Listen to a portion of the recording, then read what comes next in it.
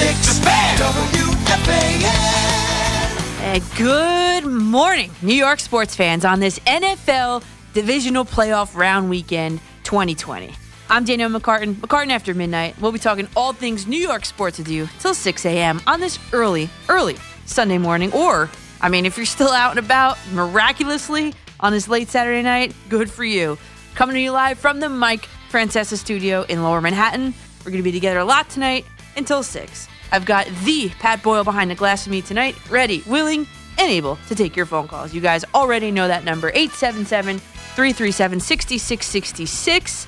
Let's load them up. Best Yankees, Mets, Giants, Jets, Knicks, Nets, NFL Divisional Playoff Round Weekend. Whatever is on your mind, give us a call. I've got a very special guest for you guys tonight. 3-time NFL All-Pro, former New York Jet. And you guys guessed it on Twitter and on Facebook with the clues that I was giving you guys. And member of the Kansas City Chiefs Hall of Fame, Tony Richardson. We're going to break down, Tony and I, all of the aspects of the upcoming Baltimore Ravens at Kansas City Chiefs game later today. We are going to discuss what players look for in a new head coach's press conference. And as you may or may not know, Richardson experienced this with the hiring of Rex Ryan for the Jets. We're going to expand upon that through a New York Giants lens. And we're going to talk about what is next for the New York Jets. Welcome to New York. It's been waiting for you. Welcome to New York. Welcome to New York. So we talked about, this is Taylor Swift, Welcome to New York. We talked about how the Giants are absolutely the best destination that had an opening for the head coach position. One, it's a flagship franchise that is still owned, at least in part, by the same family, the Maras, that founded the team in 1925, which was Tim Mara. And they actually helped found the league as we know it today. That's a little history lesson, not for right now. And two, the pieces are in place for the New York Giants. The franchise quarterback is there. The franchise running back is there. They've got a young team with an average age of 25 and a half years. And that's including the ages of Zach Diassi and Eli Manning in that. So what more could you ask for to work with if you are, in fact, a head coach candidate? So officially, since the last time you and I talked, the Giants have hired a new head coach. And not a head coach that we even talked about here. Here's a quick review of the qualifications that I was looking for in the new Giants coach, as if I'm the one conducting the interviews. This is a review now. See, the general categories that this person needed to check for me were these three. One, whoever it was needed to be a full team manager that was going to give up play calling duty to his coordinators. Because I feel as a head coach, you need to be omnipresent over your entire roster and your entire team.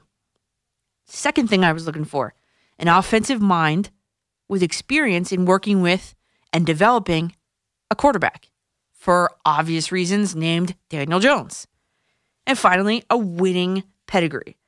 I wanted the Giants to get somebody with a sustained career of winning to bring some stability back to this team and to teach them how to win. You make these guys play inspired ball with that having been there, done that already mentality. I did ask last week, why didn't the Giants give Mike McCarthy the Garrett Cole treatment? And that same night that we talked, you and I, Mike McCarthy had a little sleepover with Jerry Jones, who obviously went above and beyond the Garrett Cole treatment to make that deal. So, good for them, I guess. But by now, you all know that Mike McCarthy was my number one choice for the Jets job last year and subsequently for the Giants job this year. I thought that just the Giants at this juncture, after two failed head coaches, needed someone that has been there, done that. Ben McAdoo lasted half a year. Pat Shurmur lasted only 2 years. It hasn't been exactly steady footing for the New York Giants as of late, which is quite uncharacteristic, if you ask me, of one of the original franchises in football. So with that in mind, I thought they needed a head coach with experience in developing that quarterback, as I mentioned, with a no-nonsense demeanor and with playoff and bonus Super Bowl experience even. We talked about this. By the way, the most playoff wins by a head coach since 2006, my senior year of high school, one, Bill Belichick with 20, and then you got tied for second place and I was waiting to see the outcome tonight. Mike McCarthy, 10 wins in the playoffs since 2006, and John Harbaugh as well. And as you know, John Harbaugh's Baltimore Ravens surprisingly got owned tonight. We'll talk about that too tonight. So lo and behold, Joe Judge actually checked off 2 of my 3 boxes. He has already stated that he will not be a coordinator. And he comes from a long time winning pedigree of coaches in Nick Saban and Bill Belichick. And when Bill Belichick, debatably one of the best coaches to ever coach the game of football, gives someone a resounding recommendation, you need to listen. This is not Peyton Manning, who has 0 experience with coaching, by the way, giving a recommendation for a coach that he probably did more of the coaching to begin with. I'm talking Adam Guru, in case you were wondering. And while the narrative out there is that the Giants may have settled on Judge after missing out on McCarthy and Rule, you know what? Everything happens for a reason. Rule was the front runner by all accounts. And did you happen to see his press conference? For me, to sum that up in one word, yikes. We'll talk about that too tonight. I posted a poll to my Twitter account at Coach MCCARTAN, as I always do. I always ask for your input, and I asked this week if you could grade or assign a grade to the hiring of Joe Judge. Which grade would you assign it? I gave the choices of you're only allowed to do 4, so I did A, B, C, D, or less. And let me do some quick math here. 80% of you guys graded the Joe Judge hiring as an A or a B. And after that is all said and done, an overwhelming amount of Giants fans are happy with his hiring. I myself would have graded it a B because, well, you know Mike McCarthy was my A candidate, and I also liked Eric Bieniemy. But I must say that Joe Judge, though, he seems like he's got all the tools to build the Giants back into a championship caliber team. I can get behind him, but not all the New York, Aaron Judge, Joe Judge narratives. Just stop those before they start. Take me down to the paradise city where the grass is green and the girls are pretty. Take me home. So Jets fans, it is January 12th, the most significant date in your team's history. I guarantee it. It's ironic that the one and only Super Bowl victory came at the Orange Bowl in Miami Orange Bowl, the city in which this year's Super Bowl will be played. Joe Namath and the New York Jets defeated the 18-point favorite Baltimore Colts by a score of 16-7 on this date, January 12th. And Gang Green, well, they're still searching for their first Super Bowl appearance in 51 years, since January 12th, 1969. So, what's it going to take for the New York Jets to make it back to the promised land, to Paradise City? Also, side note, I learned tonight that official video for that song was filmed at the old Giant Stadium. Check it out. But anyway, here are some questions with the recommendations that I have for the Jets to try to make it back to Paradise City. 1, does this head coach have what it takes to lead the team to the Super Bowl? No. So sever ties with this head coach. Have you seen the way Adam Gase's former quarterback Ryan Tannehill is playing without him? At one point tonight, he was 4 for 5, and 2 of the 4 completions were touchdown passes. He is set to play next weekend to go to the Super Bowl. Case in point, or should I say, Gase in point. 2, does Le'Veon Bell have a place in Adam Guru's offense? If yes, well, Joe Judge needs to speak with his head coach, who egregiously underutilized one of the premier backs in the league to selfishly back up his own philosophy that he never wanted the player to begin with. And if not, Douglas needs to find a suitor who will ante up to honor the big contract that he doled out and get something substantial in return. Can he? 3, the third way the Jets can get back to Paradise City, the promised land, is, well, what about Robbie Anderson? He's set to hit the free agent market. He's expecting a deal in the $10 to $12 million range, reportedly. Should Joe Douglas and the Jets, with the 10th best cap situation, according to SportTrack, my favorite website, in the NFL leading into next season, should they pony up for the deal in that range? No. The guy never made a Pro Bowl, despite having begged for it on the sidelines to a camera during a live game broadcast once. I'm sure you remember that one. And then there's Jamal Adams, who undoubtedly will seek to become the league's highest paid safety in 2021's free agency. the two-time Pro Bowler, and the only one in New York City this season, by the way, has been named to the NFL's first-team All-Pro team. Spotrac sets his market value around $12 million per year. Now you got to ask yourself, would you rather have Robbie Anderson or Jamal Adams? For me, without hesitation, it's Jamal Adams. Sign him up now. Welcome back. Welcome back. Welcome back. Welcome back. Well, we haven't talked a lot of basketball recently, so welcome back to Kyrie Irving, who has gone missing over the past 26 Brooklyn Nets games. He's set to play later today for the Nets, and he's played in a whopping 11 games this entire season. And as a reminder, he signed a 4-year, $126.4 million contract before the season began. Was this mega contract worth it? Well, this season, Irving averaged 28.5 points, just about 7 assists, and 5.5 rebounds in those 11 games that he's played, and he was on pace for career highs in all of those. Yet the Nets were just 4-7 with him. Now, how is his return to the lineup going to affect the team later today? Well, honestly, that remains to be seen because he is playing today. But the Nets and Irving definitely picked the right game to try to get back into the swing of things because they host the Atlanta Hawks later today, who happen to possess the worst record in the entire league. And if I'm a Nets fan, this line from Kyrie Irving would scare me about him being shut down for the rest of the year. He said, "So now I'm just going to do the best I can to live off this cortisone and move forward if I need surgery in the future." That sounds ominous to me. I'm coming home, tell the world I'm coming home. So the Yankees told the world that Brett Gardner was going to be coming home. The Yankees made it official today that they are reuniting with their homegrown outfielder in Brett Gardner. And while I really want to say, okay, why is this move to re-sign a 36-year-old outfielder who's 37 in August the right one? Well, he certainly gives Aaron Boone some flexibility in creating the lineups, especially with Aaron Hicks on the shelf till the summer, let's just say. And why should Gardner even be given a chance? Well, one, last season, he played a steady 141 games for the 7th straight season of his career. And by the way, he's coming off a career year, Brett Gardner. He set career highs in home runs, RBIs, and slugging percentage. So, Brett Gardner, the only player returning from the 2009 World Series, the winning team for the Yankees, is set to return for season number 13, all in pinstripes.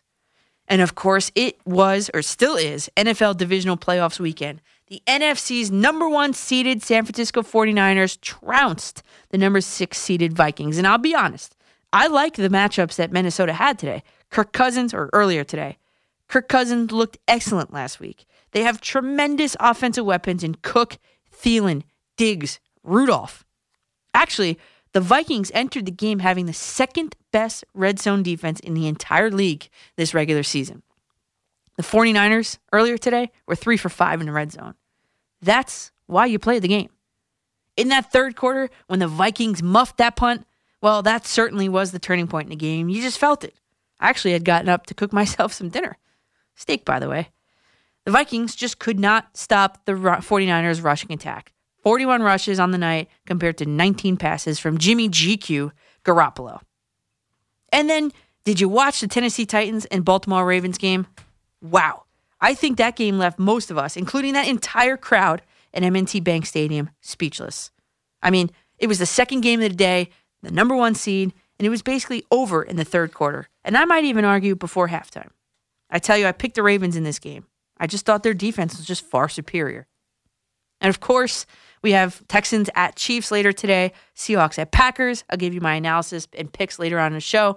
30 days till pitchers and catchers. Hit the calls, 877-337-6666. As you could tell, everything is on the table. I'm Danielle McCartan after midnight on The Fan, and he is Marco Belletti. The Fan, Sports Radio 1019 FM and Sports Radio 66, WFAN and WFAN FM, New York, a radio.com sports station. Hey. Good morning again, everybody. I'm Danielle McCartan here on The Fan. Roxanne on the Fan. Of course, we have calls about the NFL Divisional Playoffs weekend. And listen, I am going to own it. I was 0 for 2 today. I just thought the Vikings had a chance. I did. I mean, like I said, like 5 seconds ago, that their offensive weapons, I mean, Cook, Thielen, Diggs, and Rudolph, they're absolutely loaded on the offensive side of the ball. I was 0 for 2 today. But, man, did the 49ers defensive line steal the show. I mean, pressure always seemed to be in Kirk Cousins' face, whereas Garoppolo really seemingly had literally all day long to throw the ball. So what's it like to get sustained pressure from your defensive line so the rest of your players can fall back into coverage? Well, neither Jets fans nor Giants fans know what that's like as of recent. And then again, the Titans-Ravens game. Wow. I mean, speechless. I tell you, I picked the Ravens in this game. I just thought, I told you just before, that their defense was just far superior to that of the Titans. That, to me, was my swing factor. Then you see that the Titans forced Lamar Jackson's rating to be the second worst he's ever posted this entire season. You see Mike Vrabel out there out-coaching the second coach he's faced in 2 weeks. Bill Belichick last week, John Harbaugh this week, with that trick play for the touchdown this week. Again, one in each game. And this week, it was Derrick Henry's jump shot touchdown pass that caught the entire Ravens defense off guard. And then, guys, you see Ryan Tannehill out there, who that should be the catalyst for change for all Jets fans everywhere. I've been preaching it week in and week out. I'm glad to hear some of you guys are finally aboard my train that Ryan Tannehill is absolutely thriving without Adam Gase holding him back. And like I said, at one point in this game, he was 4 for 5, and 2 of those 4 completions were for touchdowns. Are you kidding me? Tannehill is out there throwing absolute dimes again without Adam Gase. And you know what? Good. You know what? I'm glad I missed on this pick. I'm so happy for the Titans and for Ryan Tannehill to finally show this league his worth. And of course, we have 2 more games later today.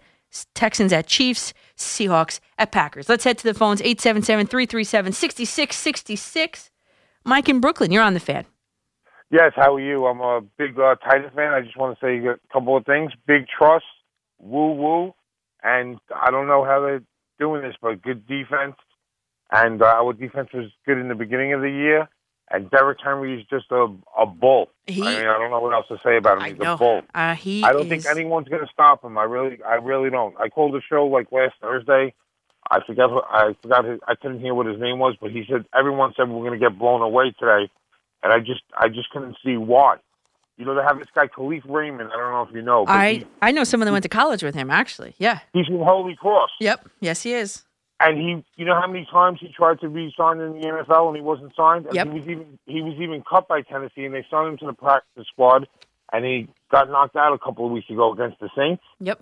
And now he comes back and makes a great play. I mean, you know, I don't care who Tennessee plays. They can beat any of these teams. They got a better running game than both of them, and their defense is playing out of their mind, and nobody knows who the Titans are. Logan Ryan, Evans, Landry, Bayard, I can go on and on and on, but I know you don't have enough time for me. No, I appreciate that.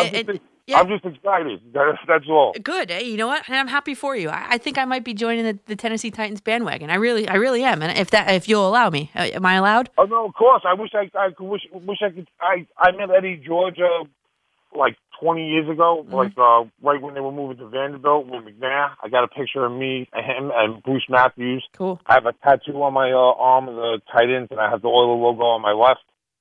I just hope they go all the way. I don't see no one else has a better running game than us. This guy is just unbelievable. Well, I have a little stat for you, because while you're still on the phone, I'm not going to hang up on you yet. Oh, don't worry. Thank you. Last week, I don't know if you heard my show last week, but I had on Teresa Walker from the Associated Press. She covers the Titans for them. And she tweeted out this, and I have to give her credit because I didn't do the research. But she said, the Titans have lost 3 straight in a divisional round. And their last road win in the divisional round came in 2000 at the Colts. And the Titans played in their lone Super Bowl 2 weeks later. So Right, they played Jacksonville and they got them good, and then they lost. We all know how they lost, but that's the way things go sometimes. What are you going to do? yeah, but this might be the trend. So hopefully it is the trend for your sake. I hope so. I think we can make it there. You know, making it to the championship game is an accomplishment. I'm Yeah. happy. Yeah, But I think we go. I think it's just destined. I mean, Tannehill played in Miami, and he wants to say hello in the Super Bowl. Yeah. That's what I think. and hello to Adam Gase, who's going to be watching him on TV. That's good. He can keep on watching. Yep, good. Mike, thanks for the call. Great No call. problem. Thank you so much. Have a great evening. You too, thanks. And Khalif Raymond, he pointed out, Khalif Raymond, and yes, I know somebody that went to college with him, and Khalif Raymond had a little stint for our Jets, and he had a little stint on our Giants too, Khalif Raymond. And what they say, in the broadcast today, he only had, it was something single digit, 5 or 9 catches this entire season, came up big in that spot. And then Mike, he just mentioned Logan Ryan. Well, Logan Ryan was asked after the game how the Titans shut down Lamar Jackson. Well, I give you a long quote and the short quote, but the short quote is, we had 8-9 man boxes all night. You play Madden and run Engage 8 all day, it's hard to run the ball. So he referenced Madden and schemes in Madden, and that's how they did it. He said that we pretty much did that, and we got a lead. And once we got the lead, they had to go to their pass game, and that's our strength with the DBs. And once we get a lead, we can get some interceptions, is what he said. And he said that they did study the Buffalo Bills film because Buffalo played them well, as we know. And he said that the downfall of Buffalo Bills was that they just didn't score a lot of points on offense. And that was not the case for the Titans. The Titans put 14 points up by halftime and kept the Ravens out of the end zone. In my little free league fantasy football, I had Justin Tucker on my team, and he's an all-pro kicker. And I didn't win the league. I don't know how that. I had him. I had, I know I had Le'Veon Bell, and obviously he wasn't utilized in the right way on the Jets this season. Lenny in Fort Lauderdale, you are on the fan. Hey, Danielle, glad to hear you again today. Thanks. Hey, I like to liken the Ravens and Lamar Jackson, sort of like Harden and the Greek Freak. Giannis, easy to play during the regular season, gets a little tougher in the playoffs. Once you take the run and the big play run and out of their game, and you make him a passer, Yep. I think he's less than ordinary. He did have some good throws. Yes, he did. But when they were down a little bit, he got a lot of yardage. All that fake fantasy league yardage. Yeah, that 30-yard run. Yeah, which is the weak. third quarter. And Vrabel's fantastic the way he's coaching, giving his team. And I think Harbaugh was totally outcoached. I think he kind of, I don't know what he was thinking going for it early on fourth down. It was too early in the game to start that. Yep. Wasn't important. And then later on, when they just shut down, the play was just terrible. So I agree. Although it was early in the first quarter to go for 4th and 1 and be stopped, but that was they had not been stopped all year on 4th down yet. So that is their strength. So I can't really fault him for going for it there. Although it was early. Eventually, the odds have to even out. Right. But it wasn't the right time. The momentum wasn't needed at that time. It was just a bad call, I thought. And you know what? And that's another example of how Vrabel outcoached him. I wrote the note, great coaching by Vrabel. He knew what was going to happen before it happened. Oh, it was beautiful. And in the 49er game, they were fantastic. I love that team. I think they look very strong. They can throw, they can run. Their defense, to me, I don't know, when they're all together on defense, that front seven, yep. To me, it is a bold words, but I can't think of another defense other than the 85 Bears that are that dominating up front. Yeah, and when they go after that quarterback, they're unbelievable. They had the offensive lineman seemingly on roller skates going backwards. It was just I couldn't. I was watching it oh my God, this is the star of the game. This whole line. Unbelievable. Yeah. Bosa's great. He's Bosa. everywhere. Yep. A lot of guys, I don't even know their names, but they just keep coming in waves. They got that veteran leadership with Sherman in the backfield. Mm-hmm. And there's another guy who bet on himself. He was his own agent, had another great year, and they look good. To me, I think it's the Niners and the Chiefs in the Super Bowl, and anything can happen.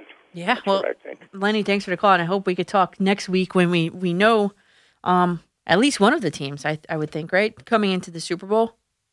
No, the 19th is next Sunday, so we were going to be previewing those games on the 19th. So they both play on the 19th, both the AFC Championship and the NFC Championship, and we will have certainly a better picture of who that will be.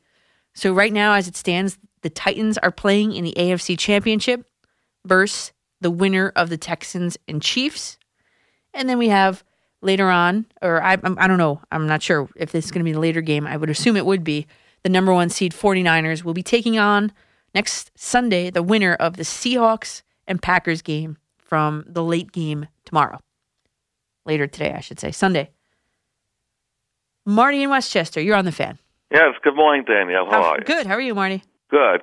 I guess like a lot of Giant fans, I was very disappointed when it was announced that Mike McCarthy was going to the Cowboys. Yes. But again, I watched the press conference, the Joe Judge press conference. I must say I came away very impressed. I mean, he said all the right things. He stressed discipline and accountability.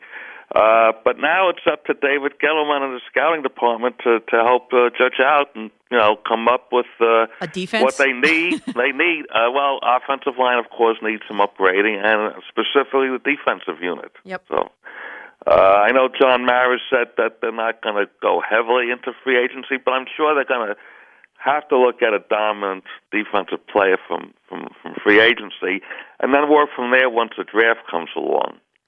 And I think that, did you hear, I think one of my favorite things about Joe Judge was the fact that he is so entrenched in the scouting department. That was a big plus for me, and I feel like Dave Gettleman and him can work very well together in that department. Oh, most definitely, yes.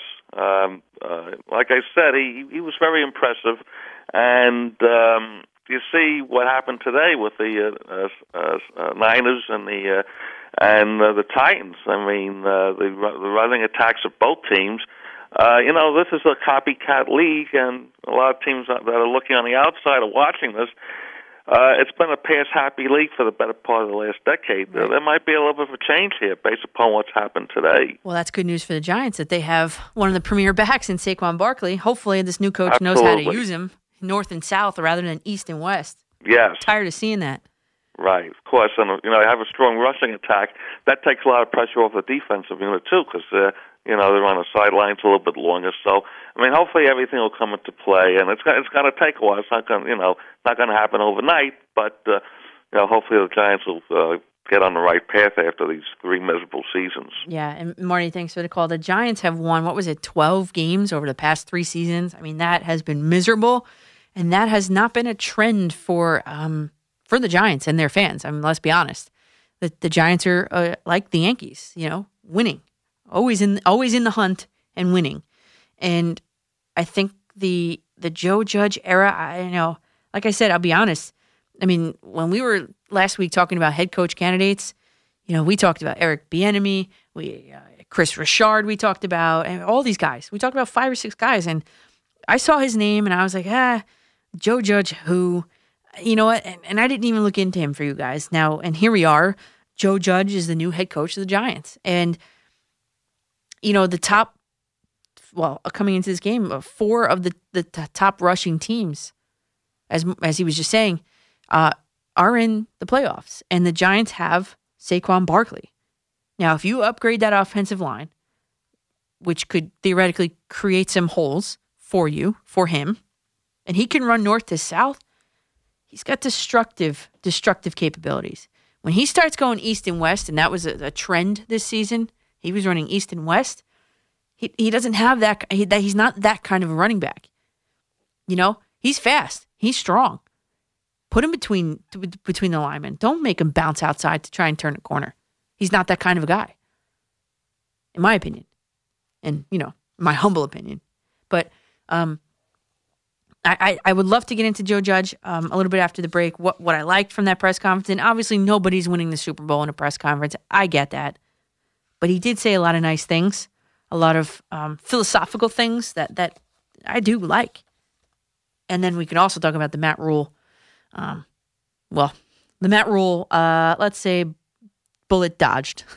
Okay, get on the phone, 877-337-6666. I am Danielle McCartan on The Fan. This is Joe Beningo. Join me and Evan Roberts tomorrow. We'll break it all down for you. Divisional playoff weekend. It doesn't get any better than that. We'll have it all. We'll look ahead to the AFC Championship game and NFC Championship games coming up. Carl Banks will also join us. We'll get his take, and we'll also get you set up for Monday night's National Championship game between the Tigers, LSU, and Clemson. Beningo and Roberts, 2 to 6 on The Fan. Sports Radio 101.9 FM, Sports Radio 66, WFAN, WFAN FM, New York. I've been having dreams.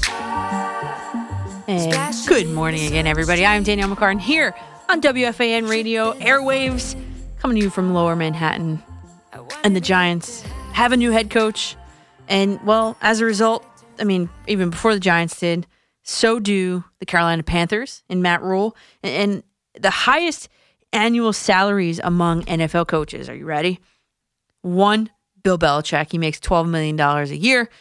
Then you got Pete Carroll, number 2, John Gruden, number 3, Sean Payton, 4, John Harbaugh, 5.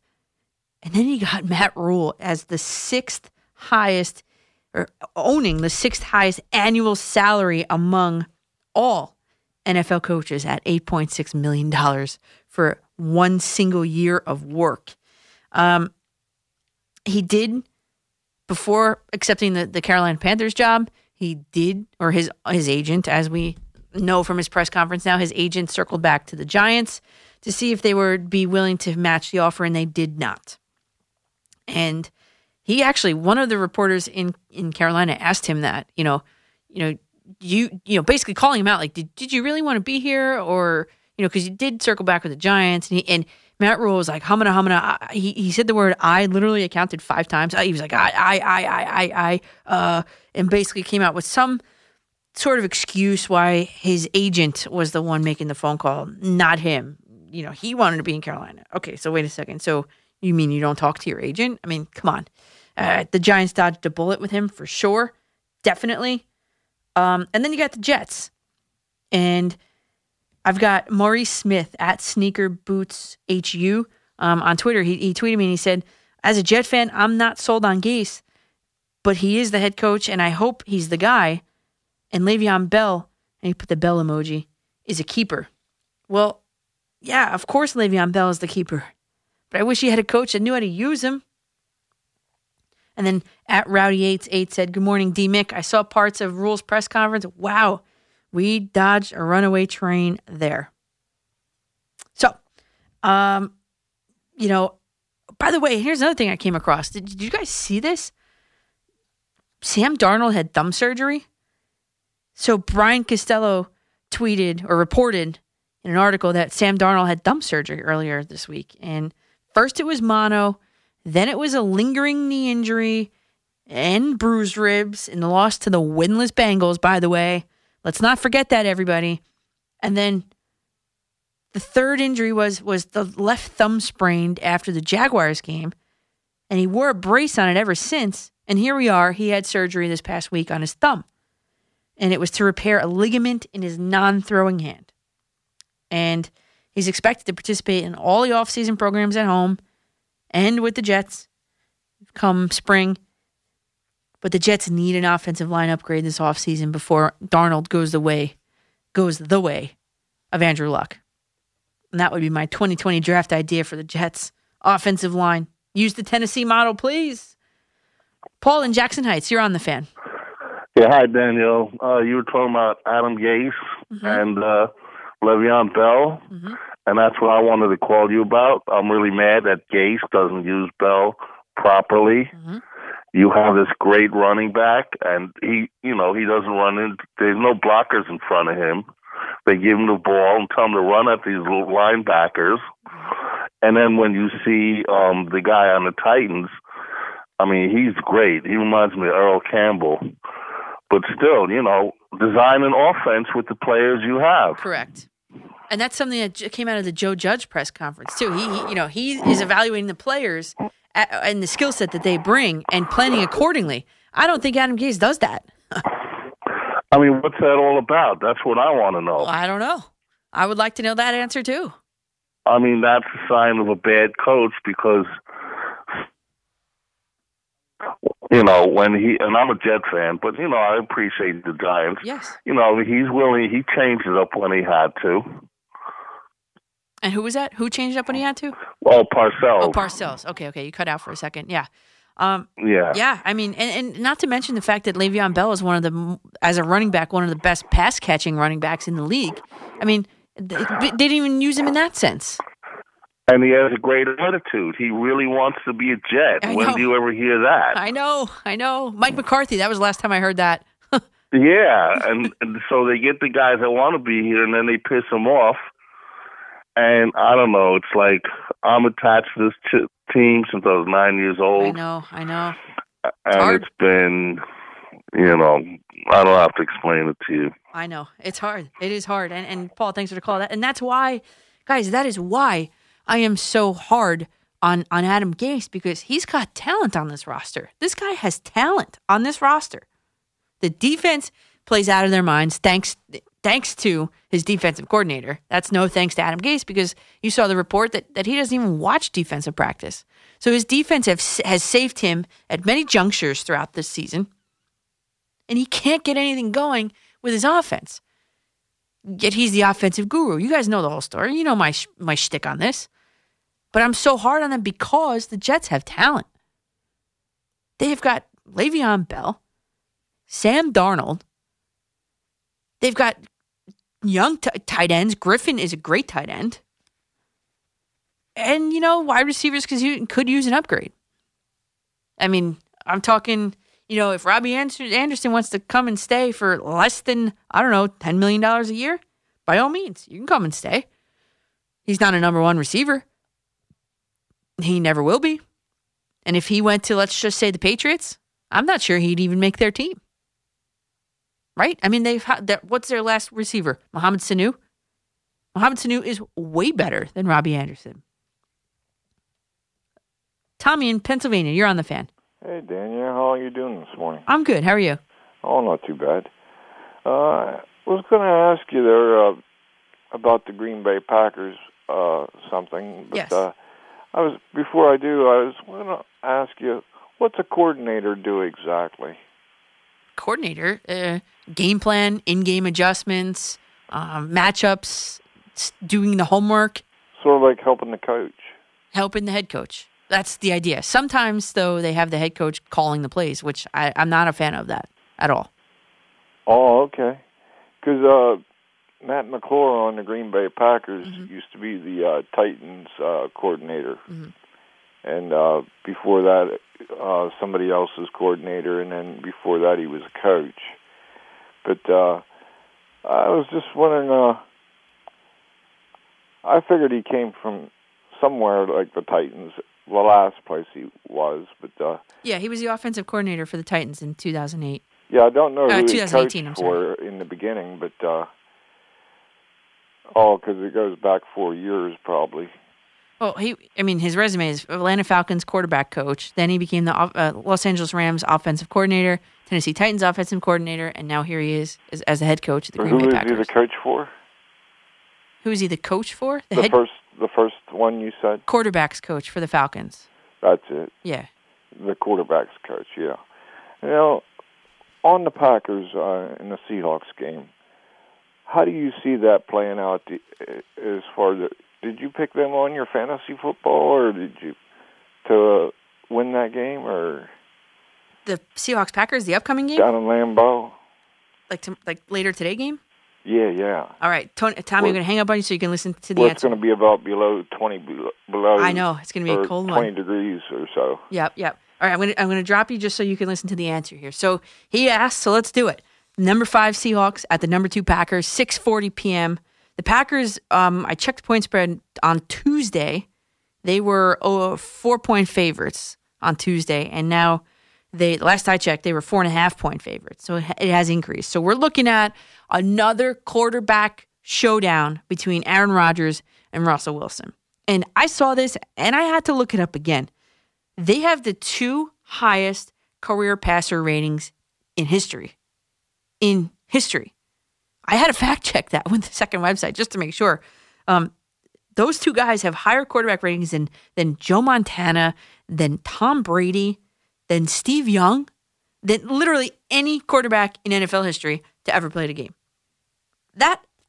Aaron Rodgers, I could see it, but Russell Wilson kind of surprised me. He really did. Because you always think of him as the guy that runs around and makes plays with his legs. So you got Russell Wilson versus the Packers, right? In 6 career regular season games at Green Bay, or versus Green Bay, Wilson has a lower completion percentage than for his career numbers and 20 points lower on his rating. But he has a better touchdown to interception ratio. I mean, Russell Wilson is integral in this game. It's like, here's the two Russell Wilsons. In the NFC Championship game, he completed only 48.3% of his passes with 1 touchdown, 4 interceptions. 44 rating. Then Seattle won at home. Wilson had a 68 completion percentage. 2 touchdowns, 0 interceptions, 110 rating. So this is the tale of 2 Russell Wilsons. The Seahawks start and end with him. Did you also notice that the leading rusher on the roster is Russell Wilson this season? He threw, and just last week, he threw for 325 yards, ran for 45 yards. And Seattle's backs in that game, all of them, including Marshawn Lynch, they combined for 19 yards on 17 tries. So Russell Wilson, let me do quick math, ran for over double than all of the running backs combined last week. And like I said, this is going to start and end with Russell Wilson. So how does that stack up against the Packers defense? Well, pretty good in the favor of the Seahawks, because the Packers are ranked 23rd in the regular season in yards per game in rushing, giving up. And they give up they're 26th in yards per carry. But, though, they are 3rd best in allowing yards to quarterbacks in particular. So this is not just a rushing game for Wilson. This is obviously going to be involving Travis Homer and Marshawn Lynch, the running backs for the Seahawks. And how about the Packers defense in the regular season? Well, it's not the best beyond their excellent pass rush of Smith squared, and that's going to be the focal point of that defense. The yards per pass attempt, 21st. Yards per catch, 27th. And for the Packers offense, we are talking mostly about the impact of Aaron Jones, not Aaron Rodgers being the key component. I mean, Aaron Jones, here was the other one. I had Justin Tucker and I had Aaron Jones on my team. It still came in 3rd or 4th, whatever. But in the regular season, he had 16 touchdowns. You know what? That was tied with, guess who? Derrick Henry for the most in the NFL, regular season. So how does that stack up against Seattle's rush defense? And pretty good for the Packers. Seattle gives up a ton of yards a game for the rushing game and a ton of yards per carry. Like bottom 3rd of the league in both. And 4th most yards allowed to running backs. So my key player for the Seahawks is going to be Russell Wilson. My key player for the Packers, Aaron Jones. And then you got the Seattle defense versus Aaron Rodgers. Seattle defense is 3rd in the league in takeaways. 5th in interceptions, by the way. Aaron Rodgers has only thrown 4 interceptions all season. He's got the lowest interception rate in all of the NFL. And by the way, the Packers sort of kind of struggle to get into the red zone. But once they're there, they are 8th in the NFL in success rate. The Seahawks red zone defense, by the way, 26th. I don't know how this game's going to play out. I mean, I was 0 for 2 today. I'm going to sit here and own it. I was 500 last week, but 0 today, earlier today. So I see, here's the thing. I just like how multidimensional that the Seahawks are. They've got the ground game with Lynch and Wilson.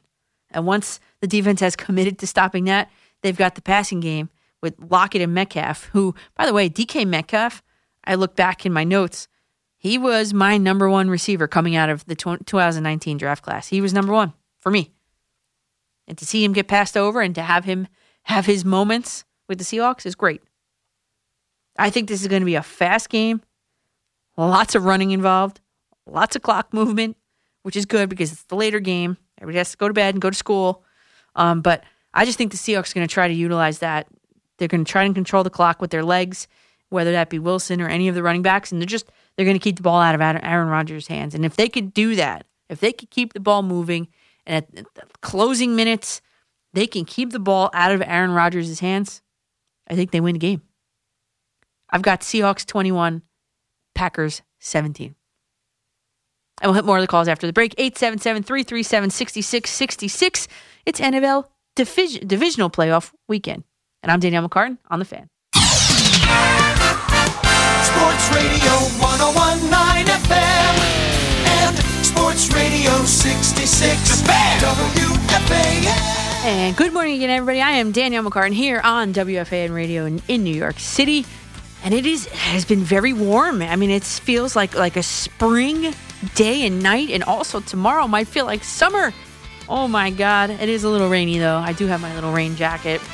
On the break, I was just cruising through Twitter at Coach MCCARTAN. See what you guys have to say about the show. A couple things came through. And before I get to that, I want to remind you that we have the All-Pro, three-time All-Pro, Tony Richardson, joining us at 4:20 this morning. So at 4:20, we have Tony Richardson joining us. We'll preview the Chiefs game later today, and we'll talk the Giants and Jets, the New York lens as well, especially in regards to the Giants' new head coach and what the Jets need to do in moving forward. And so what I found on Twitter were some interesting things, and I know there's not a source, but he looks like he did his homework. Jay White at WHYTEG6 said that there's been 23 teams in the history of the NFL that scored over 500 points in a season, and only 4 of them won the Super Bowl. The Ravens are the latest victim, scoring 500 points and not winning the Super Bowl. He cited the 94 49ers, the 98 Broncos, the 99 Rams, and 2009 Saints. And now, I guess it's 5, the 2019 Ravens.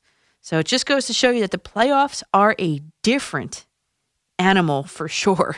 I mean, it's just, and you guys that are killing, I was going to say Jamal Adams, you guys that are killing at Lamar Jackson, it happens. I mean, the Titans defense shocked everybody today. And then the other tweet I came across, which has 23,000 likes, is from Emmanuel Acho. Emmanuel Acho, who is now, what is he on? Good Morning Football, I guess it is. He's on. He tweeted at 10:29 earlier tonight, imagine a coach who convinced us that Ryan Tannehill, Kenyon Drake, and Devontae Parker were no good. Giving him another head coach job and letting him convince us Le'Veon Bell and Sam Darnold aren't that good. I wish you luck. #Jets. This is the narrative that I've been saying for weeks now. And if you guys, everybody's more than welcome to join my bandwagon on that. Because when you look at the body of work that Adam Gase has done, and Emmanuel Acho, you are more than welcome to come on my show and talk about this if you'd like. It's not just Tannehill, Parker, Drake. It's Amendola, Gesicki as well. Those are my case studies. All of them are putting better numbers up, including with a first-year offensive coordinator in Miami. I mean, it's just, and then when you look at the real telltale thing is everybody slammed Todd Bowles for saying, "Oh, he's a defensive dude. There's no way that he can coach a young quarterback and blah blah blah." Guess what? When you look at the stats, when you look at the numbers, in exactly the same number of games played, 13. Well, the numbers for Sam Darnold are almost mirror images, almost identical between him and Bowles and him and Gase. What does that tell you, everybody? Let's head back to the phones, 877-337-6666. Let's head out to East Rockaway. And Mike, you're on the fan. Morning, Danielle. Top of the morning. How are you?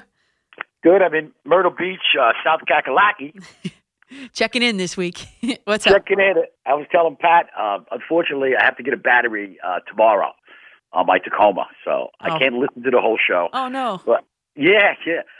First thing, Danielle, and I usually get to the point, and but I'll speak a little if I could. Sure. The Animal Kingdom assignment you gave me last week, I apologize. I was watching Eric Clapton YouTube and music. I was a drummer. Okay. But for about an hour and a half last week on the show, the guy from Ronkonkoma talking about the wild boars and there's traps up there and they can't walk vertical. Traps and in I the trees. Said, yes. I say they can walk vertical for 4 to 5 steps, but I'll investigate that. Okay. And if they want to be referred to as hogs, I'll investigate that too. I know. The guy corrected us. Remember, it wasn't you. It was somebody else that said, no, that's not what they're called or something. And then I was all confused. Yes. I didn't know what to call them for the rest of the show. I was too. I was like, what? I'm from New Jersey. I'd never seen one in my life. I don't know. I'm from Strong Island, South Shore, Strong Island. Oh, funny, man. Your show, Danielle, you're like Tony Page, my man Tony. I said, Tony, you got a jazz show as a drummer perspective. You let everybody say what they want to say, and you just do it well. Thank you. It's a good listen. Longtime Jet fan, used to watch him at Hofstra, Joe Willie, and everybody else. It's great you're going to have Tony Richardson. I wish I could hear that interview. But I'll tell you, I'm glad I don't bet anymore. I told JJ the last bet I made was the Giants over the Buffalo Bills. I think that was 86. And I don't bet anymore. For everybody out there that wants to bet, especially you young studs, just think about this, okay? When you try to get even, you get even worse. So, do what you want to do. I would have lost yesterday if I was betting. So would you, Danielle, right? With the Ravens losing. Yeah. Oh, yeah. Oh, yeah. Yeah. Everybody would have. Definitely. And like you said, it's a different animal, the playoffs. Yep. Whatever the case may be. A wild boar. It could be a wild boar. I'm just kidding. That's it. Wild. How about wild horses, the Rolling Stones? That's But, one of my favorite coaches of the Jets, I go back to Eubank, is Herman Edwards. You play to win the game. Yep. You play the game to win. And I'll tell you, I'll leave you with this. Woody Johnson, I could talk about Gettleman and what he's got to do. Oh, please. And Judge. But with the Jets, expect the unexpected as a longtime Met fan, too. And when Woody Johnson fired his GM, his offensive coach, and his defensive coach, and he holds on to Rex, I call him a cartoon character. Ryan, really? Anything can happen in personnel. But, Danielle, I'll let you go. You got people on deck, and it's always good to listen to you on the radio. I'll speak to you again. I appreciate it, Mike, and I will be sending out, and also too the Tony Richardson interview will live live on. Here's a little commercial for what is it? There. Let's see if I can read this here. Go on the radio.com app and download and favorite WFAN today, and it says you can ask your smart speaker to play WFAN. So actually, it's going to live live there for the next 24 hours. So you could just go back on it. So again, Tony Richardson will be with us at 4:20 this morning. Let's head out to Brooklyn. Stuart, you're on the fan. Good morning, Danielle. A pleasure talking to you, as always. Of course. The judge interview was very interesting, and he showed a poise that, you don't see many 38-year-old people that are going into his position. He showed poise. He showed that he had command of the room. Yes. And it was very nice to see a refreshing face, someone who has motivation. And look where he comes. I'm not saying everybody that comes out of Belichick's tree and Saban's tree are going to be good, but he seems to be he seems to know what he wants and know how to get there. Yeah. And the Tennessee Titans, did anybody see that coming? No, I don't think anybody did. Nobody saw it coming. It shakes everything up. Yep. And how many people lost money? A lot. Boy. A lot of people. A lot of people. And just like that caller before said, when you try to get even, if you're losing, you'll never get there. And in fact, what he said was true. It gets worse.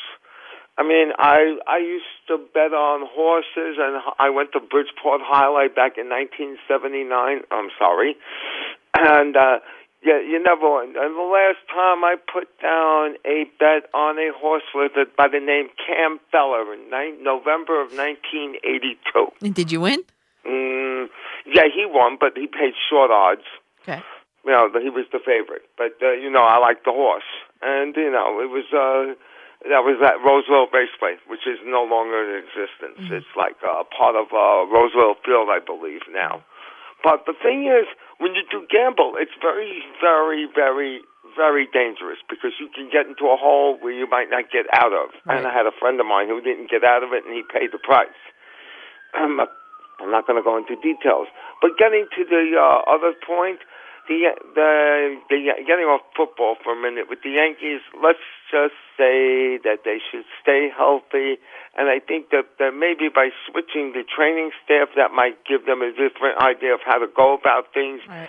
And the thing is, all these athletes today are wound so tight that if they make a wrong move, something's going to happen. And I don't think that works too well for people.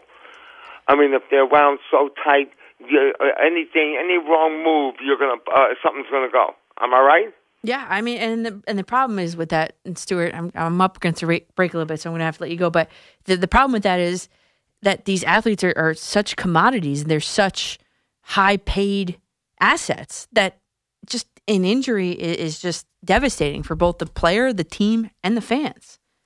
And, that as you were talking, I thought of a story that my high school gym teacher told us. I won't say his name, but when we were doing the basketball unit, he said there was a coach, and the coach's name is John Wooden.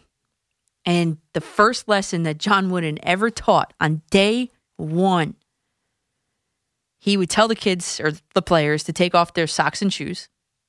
And then he would teach them the proper way to put the socks back on. And he showed them how to do it. They all did it that way. And why is that? He said, that's your first lesson, you see. If there are wrinkles in your socks or your shoes aren't tied properly, you will develop blisters. And with blisters, you'll miss practice. And if you miss practice, you won't play. And if you don't play, we can't win. That's the kind of coach, the attention to detail that I can appreciate. And as you were talking, it just made me think of that little story, a little nugget there about John Wooden. Obviously, one of the best coaches to ever coach basketball. So coming up after the break, we're going to have Tony Richardson, former New York Jets and Hall of Fame member of the Kansas City Chiefs. And I am Danielle McCartan on WFAN. I'm going to Kansas City. Kansas City, here I come. Down to Kansas City we go. We are with Tony Richardson, 3-time All-Pro, former New York Jets, and probably more importantly, for this weekend anyway, member of the Kansas City Chiefs Hall of Fame. Tony, thanks for joining us on McCartan After Midnight this week. Thanks so much for having me. Tony, I got to talk to you because you are going to be our Chiefs expert this week because there's a lot of games going on, and they're all, unfortunately, out of market for us, out of our teams. No New York Giants, no New York Jets. So this comes up every year, and I wanted to ask you, my first question is, in your opinion, the Chiefs had that week off. In your opinion, having played the game at the highest level, Tony, that extra week off, is it detrimental or advantageous to a team? So now you're actually bringing up a very, very, very, very sore subject to me because when I was in Kansas City, I think we had 3 opportunities where we had the best record in the NFL, home field advantage to the playoffs, and the first week bye, and all 3 times I actually lost. So people have always asked me that question, and I personally feel, because I'm just from experience, I feel like you get rusty in that week because now, obviously watching the playoff games last weekend, these teams have a little bit of momentum, whether if you're on the road, whether if you're at home, if you had to come back, you were planned while everyone else is at home. So for me, in my personal experience, I said if I can do it back and run my career all over again, I wish. I say you don't want the best record, but that bye week sometimes you can get a little rusty because the teams that played last week, they're going to be ready to roll. Now, is it advantageous in a way maybe that you've watched? I know the game broadcast is different than coach's tape, but could you watch and could you see, or is it just the whole schedule, the rhythm that's thrown off? I think it's the schedule and the rhythm because you try to. The coaches I had, we had Marty Schottenheimer, Coach Ramil. So we've had coaches that had experience. Obviously, Coach Ramil won the Super Bowl and with the Rams. But, the thing about it, I think the coaches try to keep that week the absolute same. They try to make it as physical. But the thing I know now is just, because I was on the executive committee that put together the last 10-year CBA. But now what I really know, the guys, they're not really doing anything in practice as it is. So for me personally, I just really believe like the team that sits home and there's nothing but rest, and the team like Baltimore who has some injuries, they need to rest. Mm-hmm. But I just think that for me, just watching the tape and watching the TV copies, I think the teams that don't play actually they have a disadvantage. Interesting. So my next question was going to be: the Chiefs are favored by 9.5 points. Wow. Is there any way that the Chiefs could possibly lose this game? There you go. I don't want to put it in the air. Yeah. Obviously, I got a lot of friends that are going to that game, and a lot of my buddies on the team. Mm-hmm. Yeah, there's definitely a chance. I mean, there's a really good chance. But there again, this one thing I can definitely say, and I do believe in home field advantage. Arrowhead's going to be rocking like none other. I really believe if the Chiefs jump out early, if they can, because the good thing about Patrick Mahomes, like the years I was there, obviously we had Coach Emil, we had Priest Holmes, Tony Gonzalez, Eddie Kennison, Trent Green. Like we were rolling. Like our offense, like one. And we actually scored 37 points and lost 38-37. Yeah. So points God last few years that points wasn't a problem. But I really believe in Patrick Mahomes. I really believe in Eric Benny. I believe in this and their pass attack and their running game. But yeah, there's definitely a chance the Chiefs could lose at home. And I would say that just because that mindset. Houston went into Kansas City earlier in the season and came out with a victory. So in their mind, they're like, okay, Arrowhead, okay, no problem. Mm-hmm. We've been there, we've done that. All we have to do is play our game and we can beat them. So there's definitely there's a chance the Chiefs could lose at home. I just checked the weather forecast just before you called in, and there doesn't seem to be any impact for Sunday's game. So in terms of quarterback play, we're obviously going to be treated with a matchup of the two of the best quarterbacks in the league. You got Mahomes on one side, Watson on the other. Speaking now, I guess from a quarterback's perspective, who would have the better matchup to go against defensively? To go against defensively, I'd probably say if I was what defense should probably match up against these quarterbacks. Yeah, I'm definitely going to say that the Chiefs defense I think will match up because you start looking at me. Obviously, Hopkins, who I believe is arguably one of the best receivers in all of football. But I just think getting Chris Jones back, the interior pressure, the crowd noise. These guys are going to be able to, get off the ball and all those kind of things. I think the Chiefs' defense will match up better against Houston than the Houston defense against Mahomes. Then I see Travis Kelce's name pops up on the injury report. Goodness. He's got 5 touchdowns, and I did a little digging here. He is Mahomes' favorite pass catcher by number of targets, and obviously then has the most receiving yards on the team. If he can't go on Sunday, what's the contingency plan? Oh, my thing, if he can't go, then that line is going to change, and I would say that Houston will win.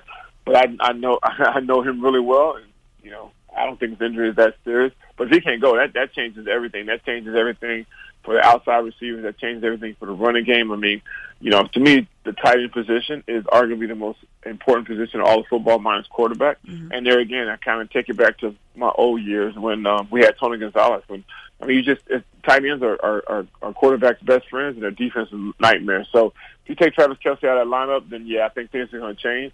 But if Travis Kelce can play, then he, like you said, he's the number one for targets. He's just a great football player. I mean, he blocks in line, good enough to get the running game going. But you get him matched up against a safety or a corner or definitely a linebacker. There's not anybody that really can cover him. Interesting. You said not that serious. Have you been in contact with him? How do you know that? Well, he's a buddy of mine. I can't necessarily say I've been in contact. Yeah. He's trying to get me in trouble, but I don't think it's that serious. He'll definitely play. So I'm just going to say that. Okay. So let's take it from the Texans side there, Tony. For the Texans, we again saw the immediate impact of J.J. Watt on the game, and he's been limited in practice all week. Do you think that it's a precautionary sit out of practice, and do you think he's going to play? Yeah, he's definitely going to play. I think it's just precautionary. I mean, and I was actually so pleased. I think it's not only good for their team, but it's good for football just to see J.J. Watt back. Yeah. Obviously, he's one of the best, defensive ends in the league. Also, just a great person. But yeah, he's definitely going to play. And I think for him, definitely, when you get to that point in your career, not saying that practice is not in priority. We're not going to say that Allen Iverson practice, but for him, he knows the game. He knows what he needs to do. He understands. He's a film junkie, so he studies the game. A guy like that, if I was a coach, I would say, hey, just go sit down. I just need you to be ready to roll on Saturday when the lights are on. So yeah, I think that's all precautionary, and there's really no reason for him to practice. I can't say that. There's certain guys where they need the timing and all those kind of things, like receiver, quarterback. all those kind of things. But for a defensive end who literally just needs to dominate that tackle, I think he's going to be just fine. All right, now, Tony, we're talking with Tony Richardson here on WFAN. Now, Tony, before we switch gears to New York sports, how do you predict that Texans-Chiefs will end on Sunday? Texans-Chiefs, I'm a homer, so I'm going to go with the Chiefs. That line kind of scares me, so I got Chiefs by 1 touchdown. I would probably say 28-21, because I don't know, 9 points in any playoff game. And obviously, we've seen it, but I'm not going to. I'm going to say 28-21. Chiefs. All right, so Tony's going 28-21 Chiefs. I do think the Chiefs are going to win, too. I haven't really looked at scores yet, but 28-21 sounds pretty good. I might jump on with you there. There you go. Now, Tony, you had some experience with this, with Rex Ryan in 2009. And, he comes in, he gives his opening press conference. As a player now, you're a player on the Jets in 2009, maybe even. Yep. You're watching this press conference of your new coach. What are, the top, let's say, 3 things or qualities? What are you watching for in that? Yeah, it's interesting enough, and I know where you're going with this. I think for me personally, I was actually talking to some of my friends. I think if I'm a younger player, then I kind of want to see just the direction. I kind of want to see his philosophy and those kind of things. Mm-hmm. When you're a veteran player that's been in the league for a long period of time, like that whole rah-rah, shish kebab, all that, you can take that and throw it out the window, because that's not the game of football. You're talking about grown men who have families, this is a job. This isn't like a rah-rah prep rally. So for me personally, I just want to know, and you can't get anything from a press conference. That's one thing I was trying to tell everyone, just hold your horses. Not saying I know exactly where you're going, but it's like, hold your horses, and I'm talking about the coach in Carolina. Like, hold your horses. Like, that whole, you need a Super Bowl, this region needs a Super Bowl. This isn't college. Like, this isn't no prep rally. There's no be a marching band. Really just come in and talk about your philosophy. I want to make sure you're a great leader. I want to make sure number 2, I want to make sure you care. Like, I don't, Coach Ramil used to always tell us, like, it doesn't matter how much you know until the players or the people you work with know how much you care. And that statement sticks in my mind every day, and I think about going into a business relationship or going into anything. If a person genuinely doesn't care about the people that he's working with, then all the other stuff is out the window.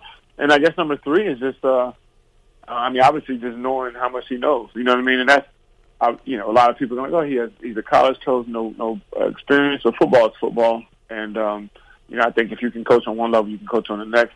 But all that rah-rah stuff for me as a veteran player, I would have tuned it out. So you are down on Matt Rule. I can assume. I'm not saying I'm down on Matt Rule. I'm down on the press conference. Okay. I didn't do too much on there. Yeah. So we obviously, and you even said it, winning a press conference is very far from winning a Super Bowl. But if you've seen the new Giants head coach hire, Joe Judge, what would make you excited to play for him, or not at all? See, that's a very good question, because obviously I listen to your show, I listen to everything else, and it's like everyone's like, oh, he's 38 years old. Mm-hmm. What does he know? But the thing that I would take away from that, and I would want to play for him, because number 1, look at the pedigree, look at the guys he's worked with. So you say, okay, he's been in the Patriots organization. He's worked with Nick Saban, so I know he's been around some really, really good football coaches and football minds, and also and understands how to put everything together. Then people say, well, he's never been an offensive defense coach. No, he was a special teams coordinator, but to me, a special teams coordinator probably has the hardest job than anyone, because you're working with everyone. You work with every last single person on the team, almost like a strength coach. So if you're a coordinator, you're working with offense and defensive linemen from the kickoff, field goal block, and then all this other special teams. And for me, as long as you have a routine, you have a discipline, and you see how to put that structure together, you can be successful. So I think the Giants, the future is bright, and I think he's going to do a phenomenal job. If you're a Giants fan, I wouldn't say jump out next week and just think you're going to the Super Bowl, because it's going to take time, and that's a beautiful thing, and that's the thing. And I speak to John Mayer's I'm going to say a buddy of mine. He doesn't invite me over for dinner, but we do talk, and I do know his philosophy, and I do. Just listening to his press conference and saying, this go around, we have to be a little bit more patient. But in the same sense, I expressed to him how I feel and how we're trying to get our organization back on track. And I really believe they made a great hire. I think it's going to be a great hire for the Giants. And personally, it might be year 1, year 2, but year 3, I think year 3 is where you're really going to see the result. There was a lot of calls that I've taken here that Dave Gettleman maybe should have gone, cleaned house. I think there's a level of distrust with Giants fans and Dave Gettleman, their general manager. Do you trust him with the rebuild? I like the way he drafts. I don't like the way he does free agency. Yeah.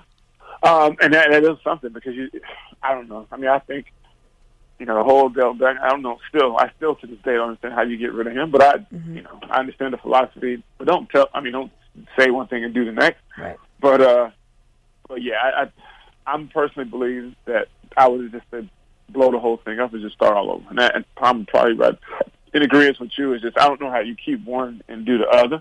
So I think if the success isn't there, I think both people involved should go and just have a clean slate. Now, New York Jets. We're talking with Tony Richardson on the Fan. The New York Jets, your former New York Jets, having been to the AFC Championship game with Rex Ryan twice. Twice, yeah. What is one thing as a player, Tony, that you're wishing for the Jets moving into next season? Because it's no secret that I do not like the coach. But what do you think from a player's perspective? Next year? Because I don't think it was fair to really judge the Jets this particular year. And you can't say that because obviously 16 games, whatever. They lose their starting quarterback to mono.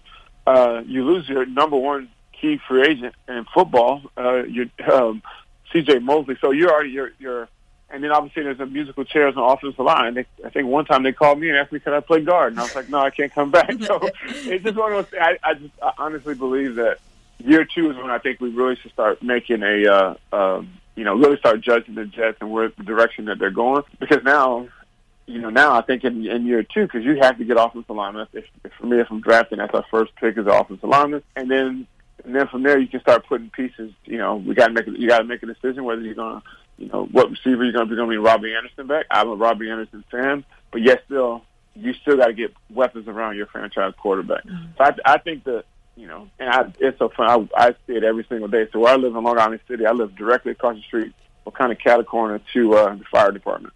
And so our firefighters, police department, all Jet fans. So literally every single day when I'm walking my dog, they're like, "Hey man, how is Jets gonna do?" I'm like, "It's gonna be great." Next day, how did Jets? I'm like, they ask me that every single day, and I love it though because Jets fans are like, when are we ever gonna get this thing right? Yeah. And so I think next year is gonna be the year we're gonna get it right. Well, next year is going to be interesting, especially my final question is the AFC East.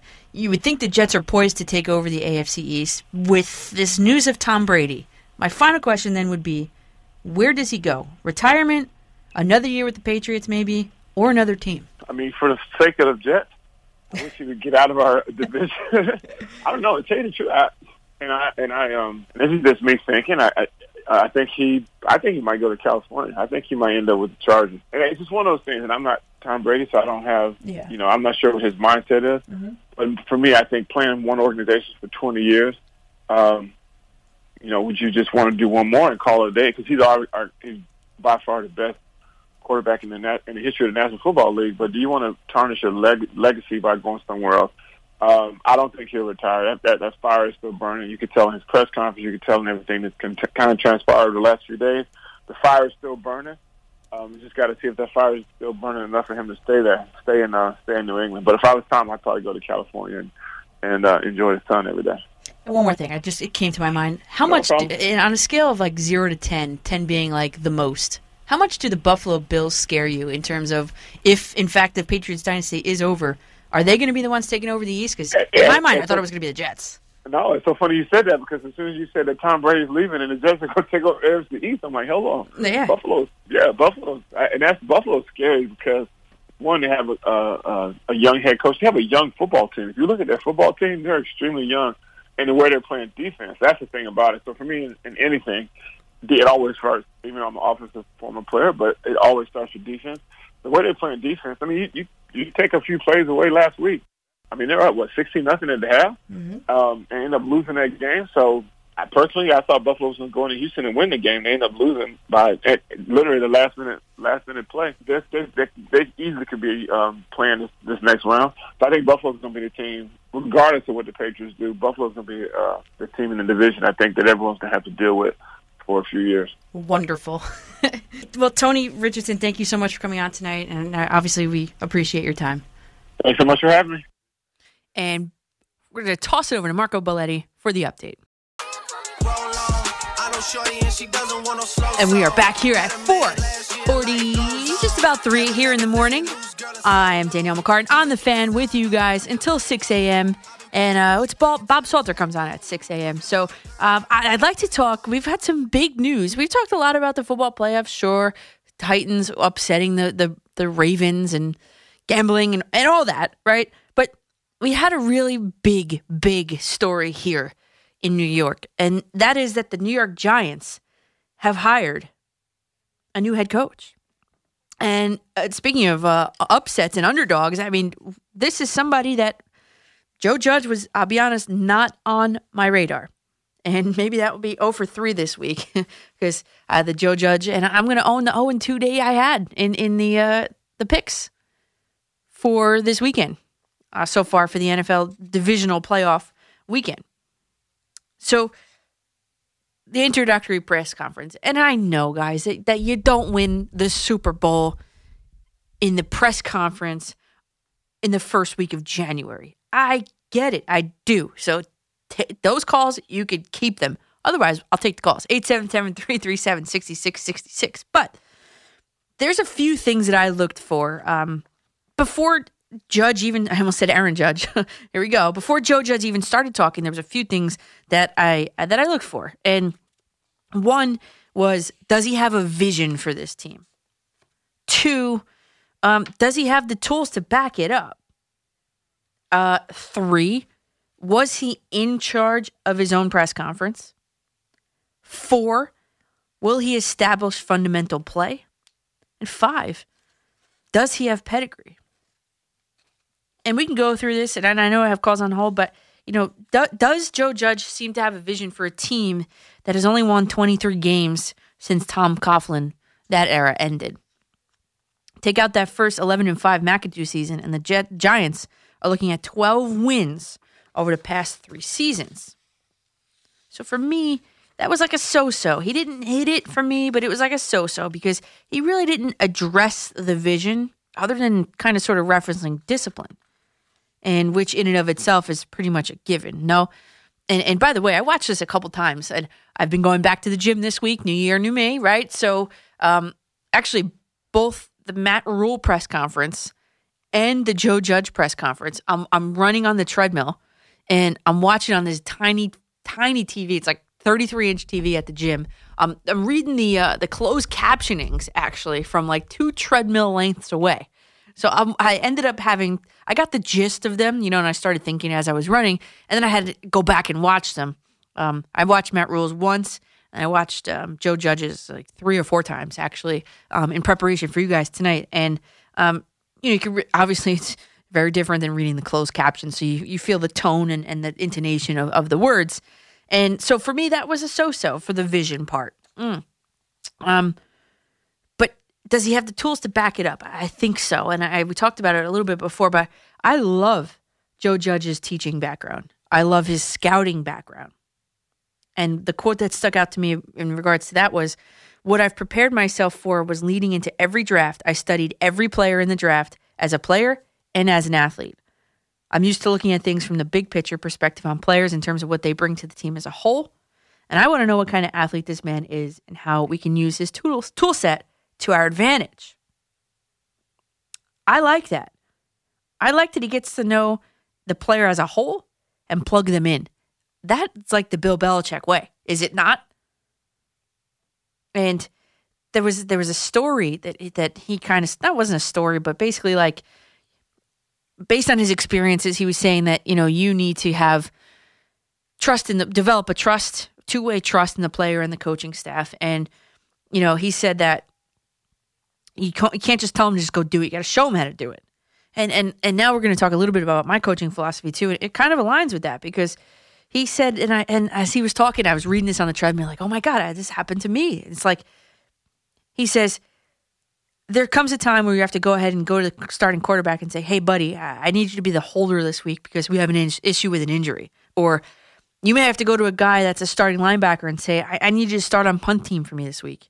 You haven't done it since training camp, but we need you. Or et cetera, right?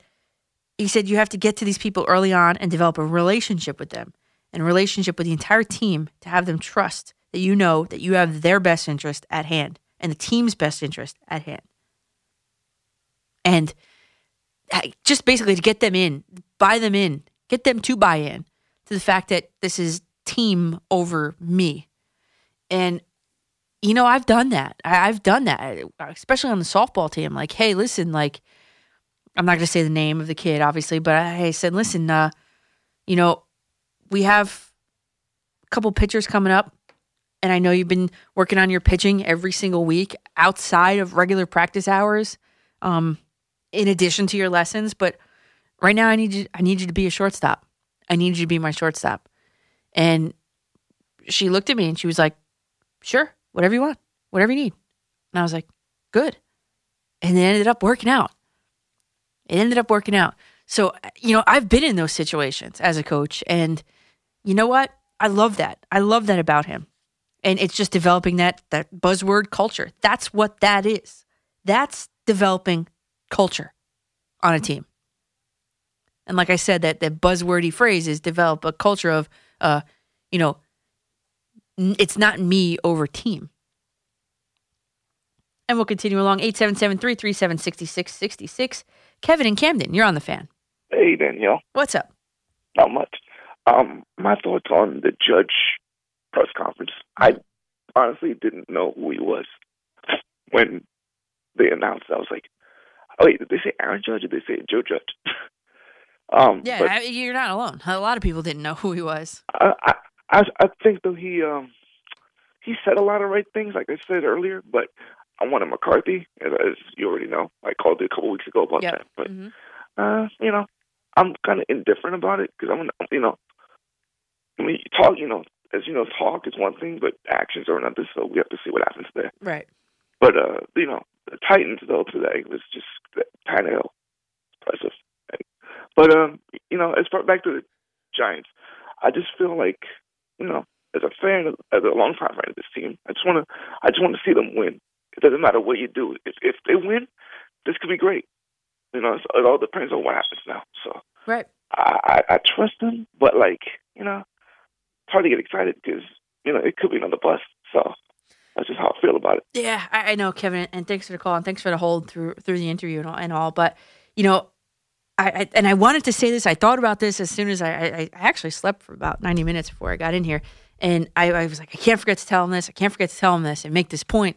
And I was scrolling through Twitter and at Lisa Marie Latino, Latino, I saw it during the last break. And she wrote, the Titans are giving me Giants 07 and 11 Road Warriors vibes. And of course, you guys know, being in the Giants market here, obviously, that year that they were the wild card team.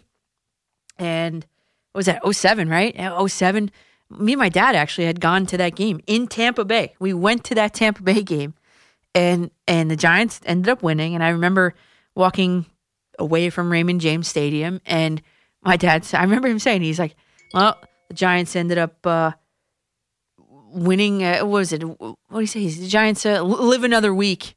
And lo and behold, they ended up winning the Super Bowl that year. So the Titans are giving off those vibes, and that's for sure. Dave in Comac, New York, you are on the Fan. Hey, how are you? I'm good. How are you, Dave? I heard about what the Giants did. It's a big mistake. What? Oh, yeah. Who did you want? McCarthy or Rule? Rule? Did you watch that press conference? I was just about to get into that. What's that? Which press conference? The Matt Rule one? I thought that the Giants didn't even make an offer to this guy. He didn't care. They didn't want to spend any money. They're cheap. They don't want to spend money. He's unproven. He's an unproven commodity. No, but you know what? The Patriots guy, why? Because he's got the Bill Belichick and Shady Brady. The guy's got no winning track record. I don't care what anybody says. This guy is just as bad as Callaway or Aaron Boone. Bad as Aaron Boone? As bad as Aaron Boone? Did That's you hear right. what you just said? As bad and inexperienced as Aaron Boone, who's going nowhere, and I'm a Yankee fan. How could you say Aaron Boone is going nowhere? He's terrible. He hasn't won anything. Girardi is the one who won 2 championships. I'm serious. Okay. Yeah, sure. That's fine. I mean, but I can't. All right. Yeah, that's fine. You got this guy that they hired from the Patriots has no track record. You should have rehired Coughlin. You need a guy that's a proven guy. Coughlin is beyond his prime here. Have you seen the lawsuits filed against him One thing has nothing Jacksonville? to do with the other. I disagree. You got 2 Super Bowls with the Giants. Yeah, and how many Super Bowls does Joe Judge have? None. As a coach. What? As a coach, he was a special teams coach. Did you forget about that part? It doesn't really matter. As a head coach, he has none. He's won 3 Super Bowls as a special teams coach, wide receivers coach with the Patriots. I mean, that's more than Matt Rule's won in the NFL, isn't it? What's that? That's more than Matt Rule has won in the NFL, isn't it? I thought even Rex Ryan would be a better coach than this guy Judge. All right, Dave. Now you're just throwing out names here. I mean, really. I mean, Dave, have you seen the Matt Rule press conference? Did you see it? I mean, did you hear Tony Richardson say that the rah-rah is not going to cut it for the veterans in that room? Okay? The Carolina Panthers made Matt Rule, the 6th highest paid coach in the NFL? And he hasn't even had any experience, basically? Okay? Every player you talk to says that the break or the jump from college ball to NFL ball is it's like a different game, right? Everybody says it. Now you're going to jump from a college coach to an NFL head coach. That jump has to be enormous. He's totally unproven. Totally unproven. And while you could say that the Giants' new hire is totally unproven as well, at least he's got 3 Super Bowl rings and 2 national champion rings, by the way, with Alabama. So 3 things popped out at me with this Matt Rule press conference, and I'm sure we're going to get cut off by the break, and I'll talk about it after as well. But first thing that popped out at me, the first thing he said, the first thing that Matt Rule said was, quote, "I appreciate you showing some of my old press conferences. I'm sitting here crossing some things out of my speech tonight." I'm like, whoa, that sounds like he's delivering the same message over and over and over again. Sounds like that's going to get real old real fast. Then he says, this is another one. "My first recruiting trip, I had strep throat, and I called the coach thinking coaches can have the day off. I didn't know at the time that coaches don't get a day off. He said," the head coach said to him, "You have strep throat? Well, that's too bad. Get to Charlotte, you have to go recruit." And he says, "So I get in the back of my car, and Julie, his wife, drove me all day around the schools of whatever county. She's a special woman." This is the same guy that tried getting out of a recruiting trip with strep throat? Are you kidding me? And his wife had to drive him around? Why couldn't he drive himself around? Meanwhile, Joe Judge is telling everyone to leave all that at the door. The direct quote from him was, "And what that means is everyone comes to work every day, regardless of how they feel, puts the team first, period. Whether you whatever you have going on outside the building, you're sick, you're in a little bit of pain, you have discomfort, you're upset, you're mad, you put all that aside, you come in and you put the team first." I mean, how do you try and get out of a recruiting trip with strep throat? I mean, what? People go to work sick all the time. I think this is a trend because then, of course, you know about that trip to Mexico. And we'll talk more about that, obviously, after the break. But there was a lot of things that maybe scratched my head in this Matt Rule press conference. Although I did like the part where he did say that little short story about, when his mom was the one that was throwing him passes as hard as she could, I think he said, in the backyard when he was younger. That, I definitely appreciate that. And I'll tell you, I tuned into the local commentary surrounding big events, and I always try and do that. And this time I tuned into the local commentary on the YouTube replay, which it was live. The comments were all live. And I got to tell you, I'm going to present to you some of these quotes after the break about what the native Carolinians were saying about the Matt Rule press conference. I'll tell you what it reminded me of, and we'll finish up that Mexico story. We'll hit more of that after the break. And with your calls, 877-337-6666. We're going to do the Matt Rule, Joe Judge comparison here on McCartan After Midnight on The Fan. Sports Radio 101.9 FM and Sports Radio 66 WFAN. Good morning, everybody. At 5 o'clock or 5:05, I'm Danielle McCartan here on WFAN Radio in New York City. New York. Warm, actually. Very warm. New York City. I'm loving it. This is great. We are in January, and we are having, 60-something degree temperatures. And this is awesome. This has been a great NFL divisional playoff weekend. And, I'm 0 for 2 on the Saturday games. I'm hoping for a better Sunday. And just so you know, we went a little bit into it before, but my picks are for Sunday. And, again, I was 0-2 on Saturday, but, I'm owning it there. Chiefs 21 and Texans 17, I'm going. And I'm going Seahawks 21, Packers 17. Same score. So I like the Chiefs and the Seahawks in this. My brother's a Packers fan, so I'm sure he's not going to like that too much. And, of course, here locally in the New York area, the New York Giants have a brand new coach. And we were just talking about, the things that I liked about him, things I was looking for, and did he hit those expectations in his opening press conference? And I know, everybody, that you don't win the Super Bowl in your opening press conference. I get that. I don't need those phone calls. I don't need those tweets. And I'm having conversations on Twitter during the commercials at Coach MCCARTAN over there. And we were just talking about Matt Rule and the fact that he's totally unproven and how he is I don't know. Oh, by the way, look at this. The Tennessee Titans to win the Pro Football Championship on October 13th. They were 400-1 odds. Can you imagine? Oh, my God. That's amazing. That's just came across the TV. I had to share that with you guys because that's amazing. That comes from Caesars Sportsbook over there, Las Vegas. So Matt Rule, totally unproven. The Panthers go ahead and make him the 6th highest paid coach in the NFL without having ever really stepped foot on the field as a coach in any capacity other than an assistant. Okay, and we talked about. I mentioned his first sentence was that he was afraid that he was crossing out notes already because he was using some of the same recycled lines from his old press conferences. Then he tried getting out of a recruiting trip with strep throat, and his wife Julie drove him around all day to all the schools in whatever county. She's a special woman. Dude, really? Get a grip. And the final thing was when he said, "I got off the plane from Mexico. We had spent a couple days there after the bowl game, and they were and the Rules were late to the meeting.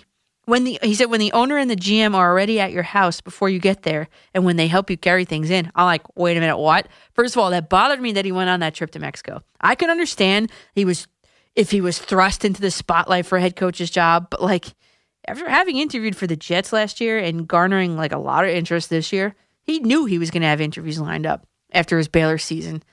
And you can either, 1, plan the trip for a different time, or 2, postpone it with your new humongous paycheck. You can afford it.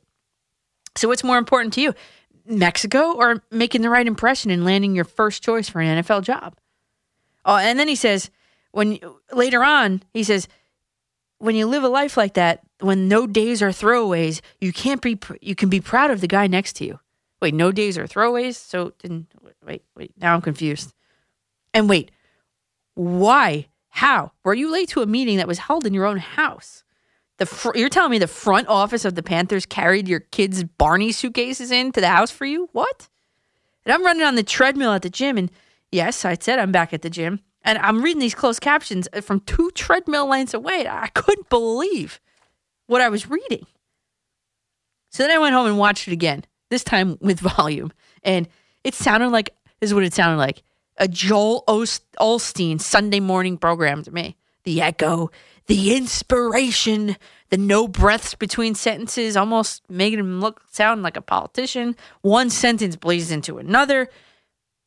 What I didn't like, ultimately, was the number of times he used the pronoun I and the possessive adjective me or mine. And when he was asked by the guy named, I think it was Joe Person, if I heard correctly, about the Giants conversations he was having, he said, this is the quote, "Yeah, I," and that's how it started. He didn't know what to say. He was like, I'm gonna. He said, basically paraphrasing, said, "Oh, my agent talks to different people, but for me, I only talk to Mr. Tepper." Wait, so you're telling me your agent went rogue? Guys, the Giants dodged one here, I'm telling you. And I tuned into the local commentary, like I said, and these are direct quotes from the YouTube live stream, okay? Why does this sound like an acceptance speech? He didn't win anything.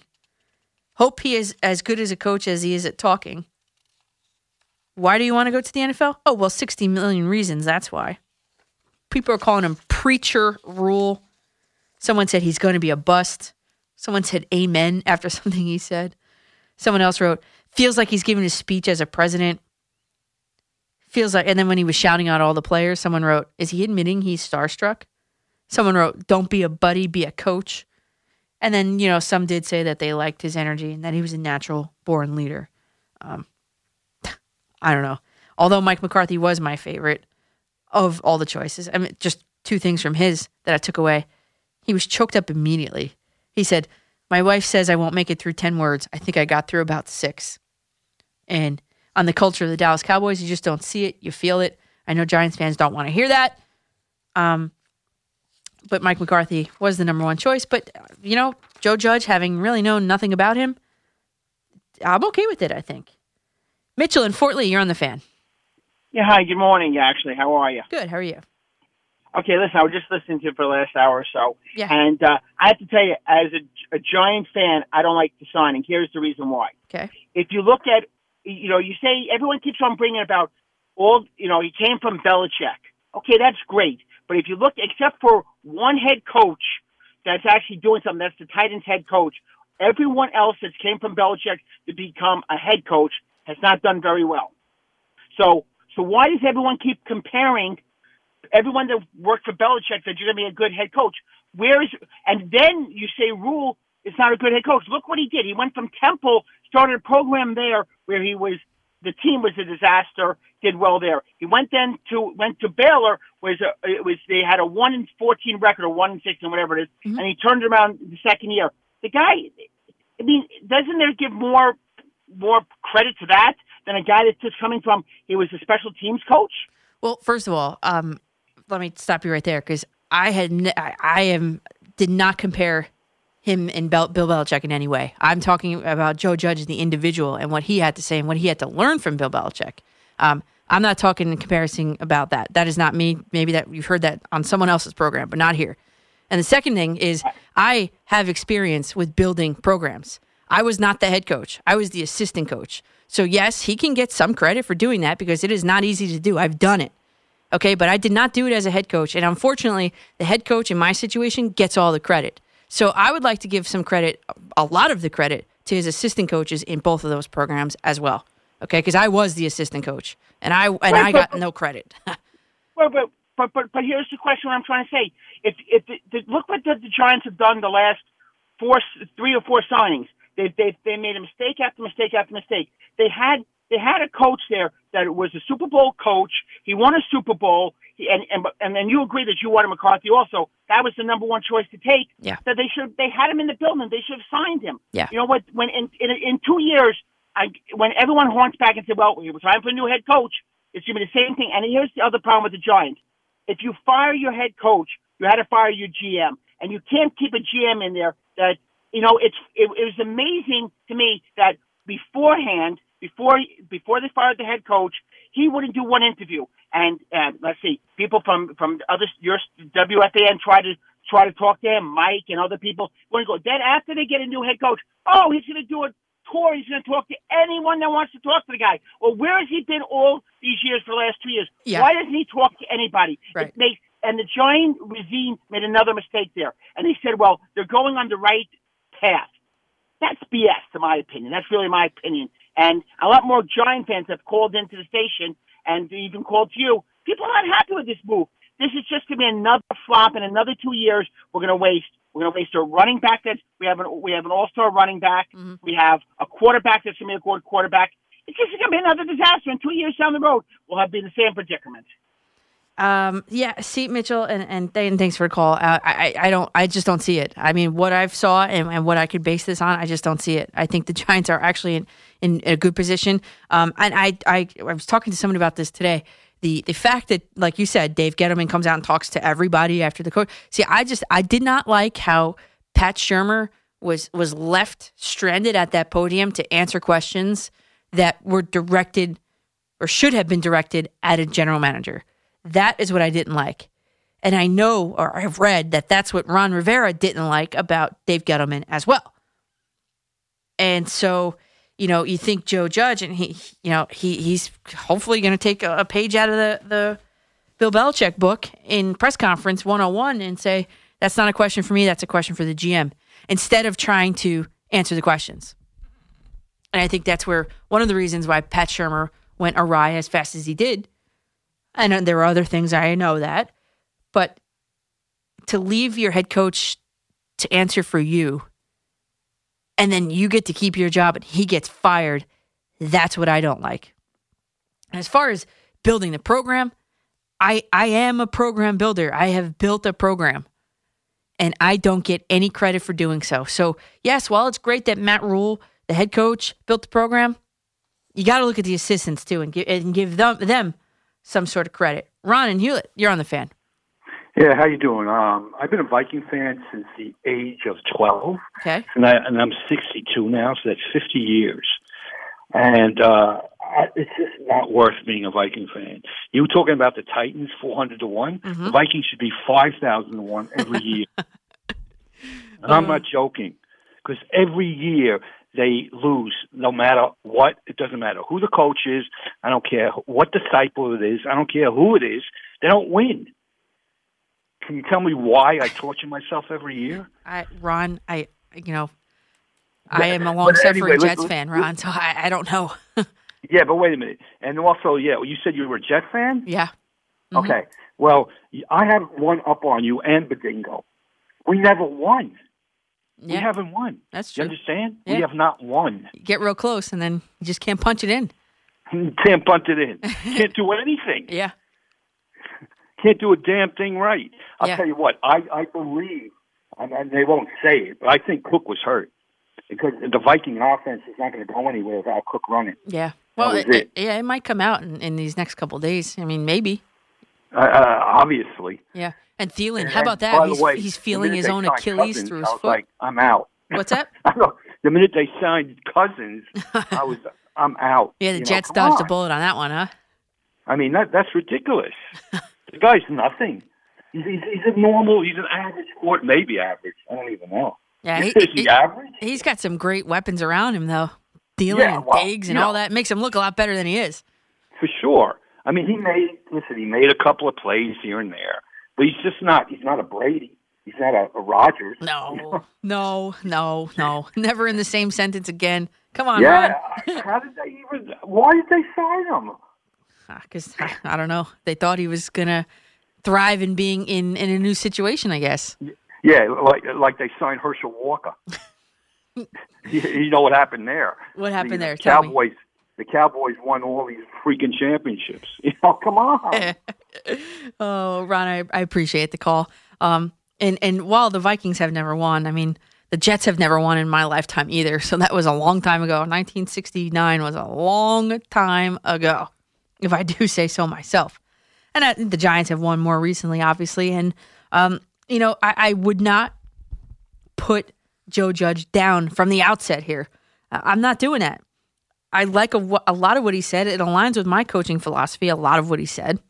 And, everybody thinks they're the best. I thought I was a very good coach.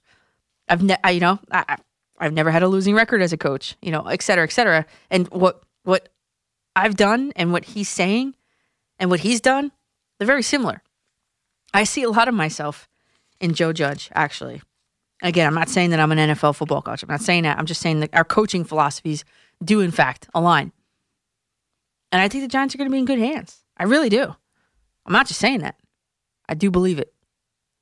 Take more of your calls after the break. 877-337-6666. I'm Danielle McCartan on the Fan. He's Marco Belletti. Hey, turn this up, everybody. This is Danielle McCartan.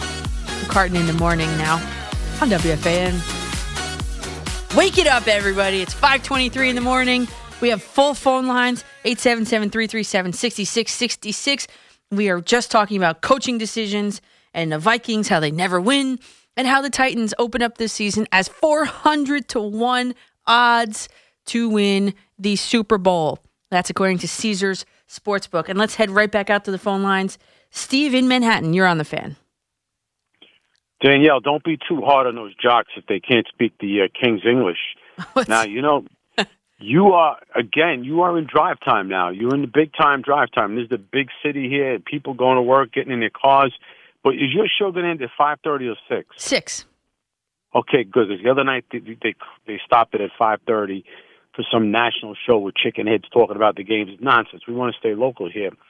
And could I hit cleanup on your team? What's up? Could I hit cleanup on your team? Can you hit cleanup on my team? I'd have to see. I'd have to see how you know. I'd have to see for sure. Oh, I can't just pencil you in there without having seen anything. Well, is it a guys team or girls team? I coach girls. Oh, go get the girls. Yeah. I could play clean. I could hit cleanup. The teams that I had all these years, the guys will still come up to me. They'll say, "Steve Marino, that was the most fun I ever had in my life playing on those teams." But those are good baseball teams we had too. They were very good teams. Mm-hmm. Winning is fun. Winning is fun, but also the attitude of the game. Yeah, I know. You got to be a laid-back game. You got to know how to play. You can't because there's guys out there. If they saw Babe Ruth strike out 3 times, they would say, "Get him out of here. He can't play." They don't understand it. Yeah. They really don't. I know. Now, you brought up Super Bowl III. Yeah. I'm the only one ever to ask Joe Willie Namath what would have happened if Johnny Unitas started Super Bowl III because it was Earl Morrall did. Earl Morrall won the MVP, and he said I knew his answers. Of course, he's going to say yes, of course. But he says, we had a pretty darn good offense that year and a pretty darn good defense. But I really think it might have been a different outcome if Unitas would have started. And the thing with the Titans now, I was wrong about the Titans. I said Henry had to carry 40 times for them to win. He carried 30 times, and they still won. But if you go back to that game in the fourth quarter, there's 3 minutes left in the game, and the Titans are punting. I would have went at them. I would have brought the whole house at the punt and try to block that punt. He didn't do it. So it goes to show you have to be able to manage the game as the game is going on. Well, this is an old boys network here. These guys hire each other. We know. I could send an actor into these NFL coaches' interviews, and the guys would be calling the fan, hire that guy. He's a great guy. Now, I call him Jidge. His name is Joe Jidge.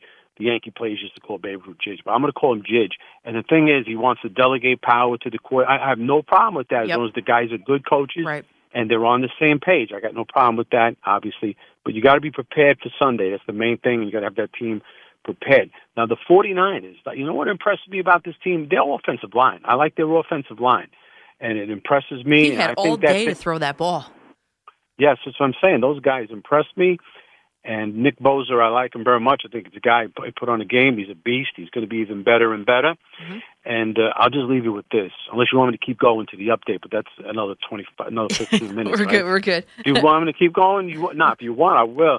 But you know what? If the Giants or Jets in 2021 have the number 1 pick, I know there's people out saying, "Steve, you said this on another show." I know, but there's new listeners, too. It's not a private conversation.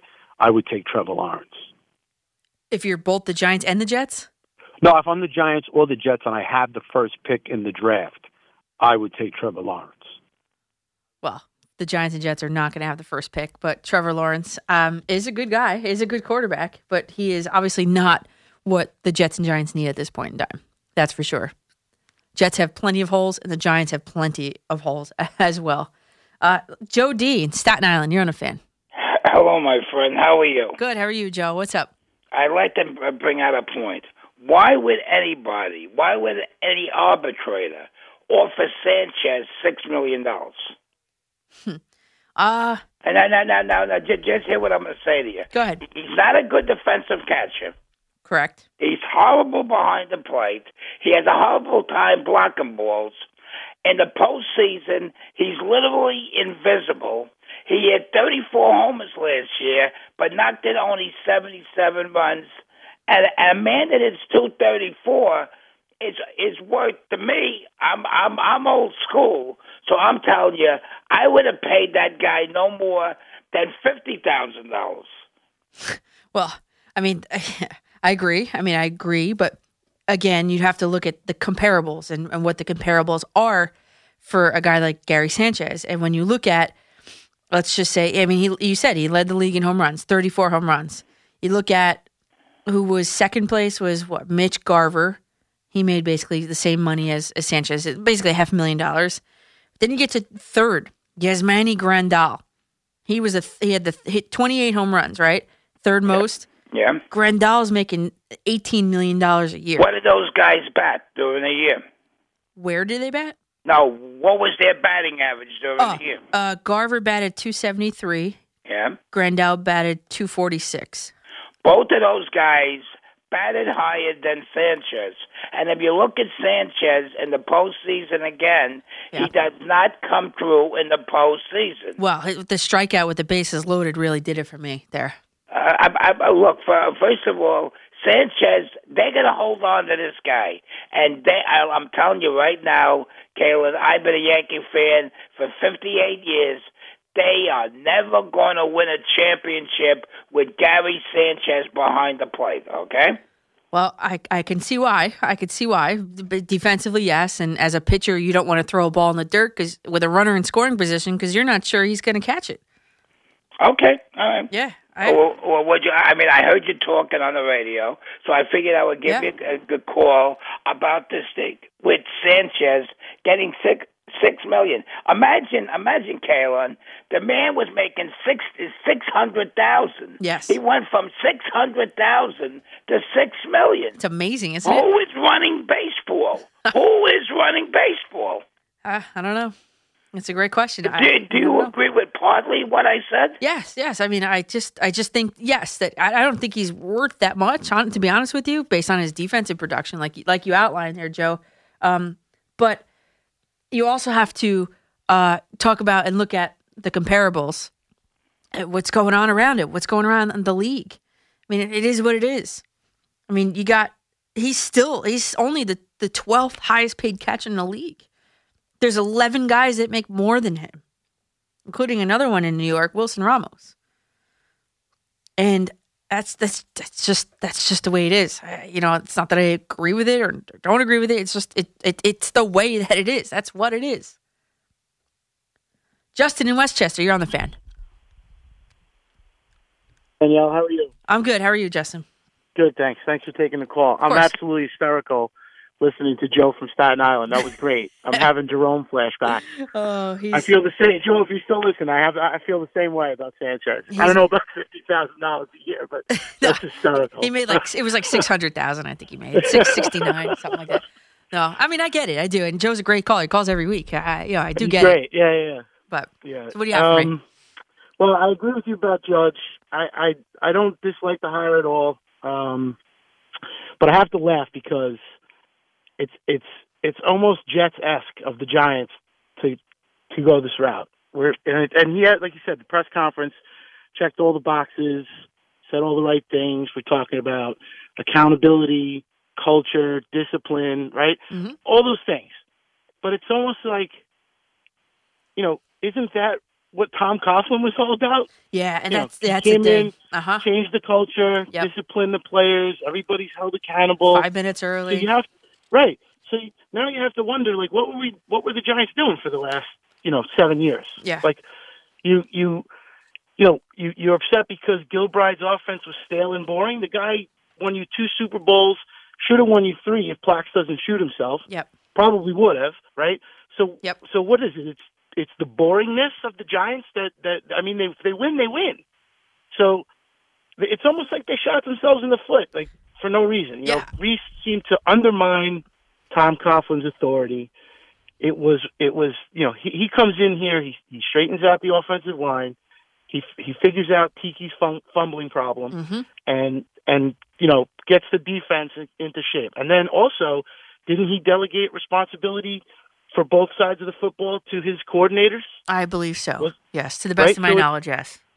So we've got a young, almost carbon copy. I mean, we don't know if this guy's a winner or not. We don't know if he's going to, what's going to happen. But, this is what we want. You want a guy who's going to come in and hold players accountable, discipline them, not have them acting up, and we're not going to kowtow to some diva who is going to, infest the locker room with whatever it is that brings the team down. Mm-hmm.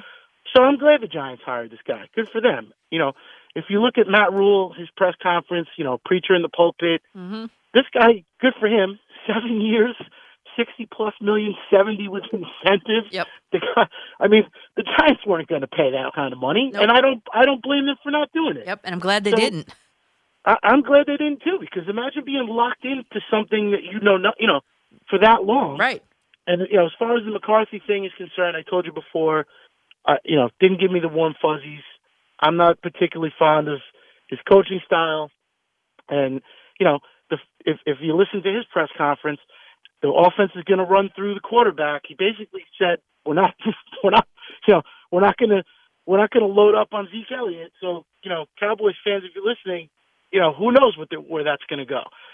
So you're going to run your offense through Dak, or are you going to get a new quarterback? I mean, I'm just glad the Giants didn't hire him, because it just seemed to me like that was, it was going to be a long suffer. Yeah. This guy seems to be fresh. He's going to work with Daniel Jones, and obviously Daniel Jones has got to show improvement or he's out. And it's going to be I think it's going to be, he's going to get the whole season to show that he's the man. If he doesn't get better, I think there'll be a new quarterback in New York 2021. Yeah. But I'm with you. I like the hire. I think it was it's kind of outside the box. I think maybe if I could have picked one other guy, obviously I was high on Robert Saleh just because of his intensity, but I think Eric Bieniemy, because of the running back situation, might have been a guy that they at least should have looked at him, I think. Yeah, I mean, they did bring him in for an interview, to my knowledge. So, yeah, absolutely. I like Bieniemy as well. If it wasn't going to be, let's be honest, and Justin, thanks for the call, nobody knew who Joe Judge was, really. So when they were bringing all these guys in, obviously Mike McCarthy, I liked Mike McCarthy. I like I like the idea of Mike McCarthy and what he stands for, what he represents, and the experience that he could bring to a team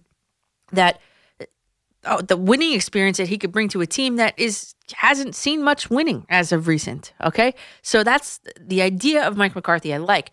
But when I went through it and I was thinking wow, this is what I'm looking for out of this press conference. And when I have those 5 items, I mean, Joe Judge checks most of them. Well, 4 of them, I would say. And so, when you think about it, although he hasn't had head coach experience, he does have experience at the highest. He's got 3 Super Bowl rings, everybody, and he's got 2 national championship titles. Okay, so it's not like they just picked him out of nowhere. I mean, it's not like they just shuffled the deck and they're like, oh yeah, that one. I mean, I talked about his pedigree coming from not a derivative of, but what you learned from the coaches that you coached under, and they just happened to be 2 excellent coaches.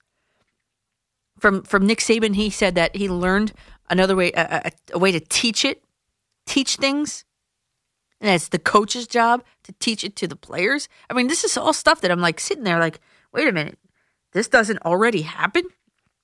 From Belichick, he learned to be flexible within the personnel. Don't tell me what they can't do. Tell me what they can do, and we will figure out as coaches, because it's our job, how we can use that. Everybody has something they can do. And this, I feel like, I hope Adam Gase was listening to this part, because I'm running on the treadmill. I'm like, oh my God, I got to write this down. He asked, how many cast-offs do you see around the league in the NFL on another team? And everyone says, wow, how'd they get that out of them? Maybe they just weren't closing their eyes to what they could do. I mean, geez. Talk about Ryan Tannehill in the playoffs, 1 game away from the Super Bowl. Whereas in Miami, he was the problem. I'm doing air quotes. You can't see me, but I'm doing air quotes. And I tell you real quick, I once heard Phil Simms say that teams don't really adapt their game plans to their opponents as often and as accommodatingly, I guess, as we all think. That gave me pause for thought. I was like, wow, why on earth wouldn't you? I know I do at the high school level, so why wouldn't the professionals?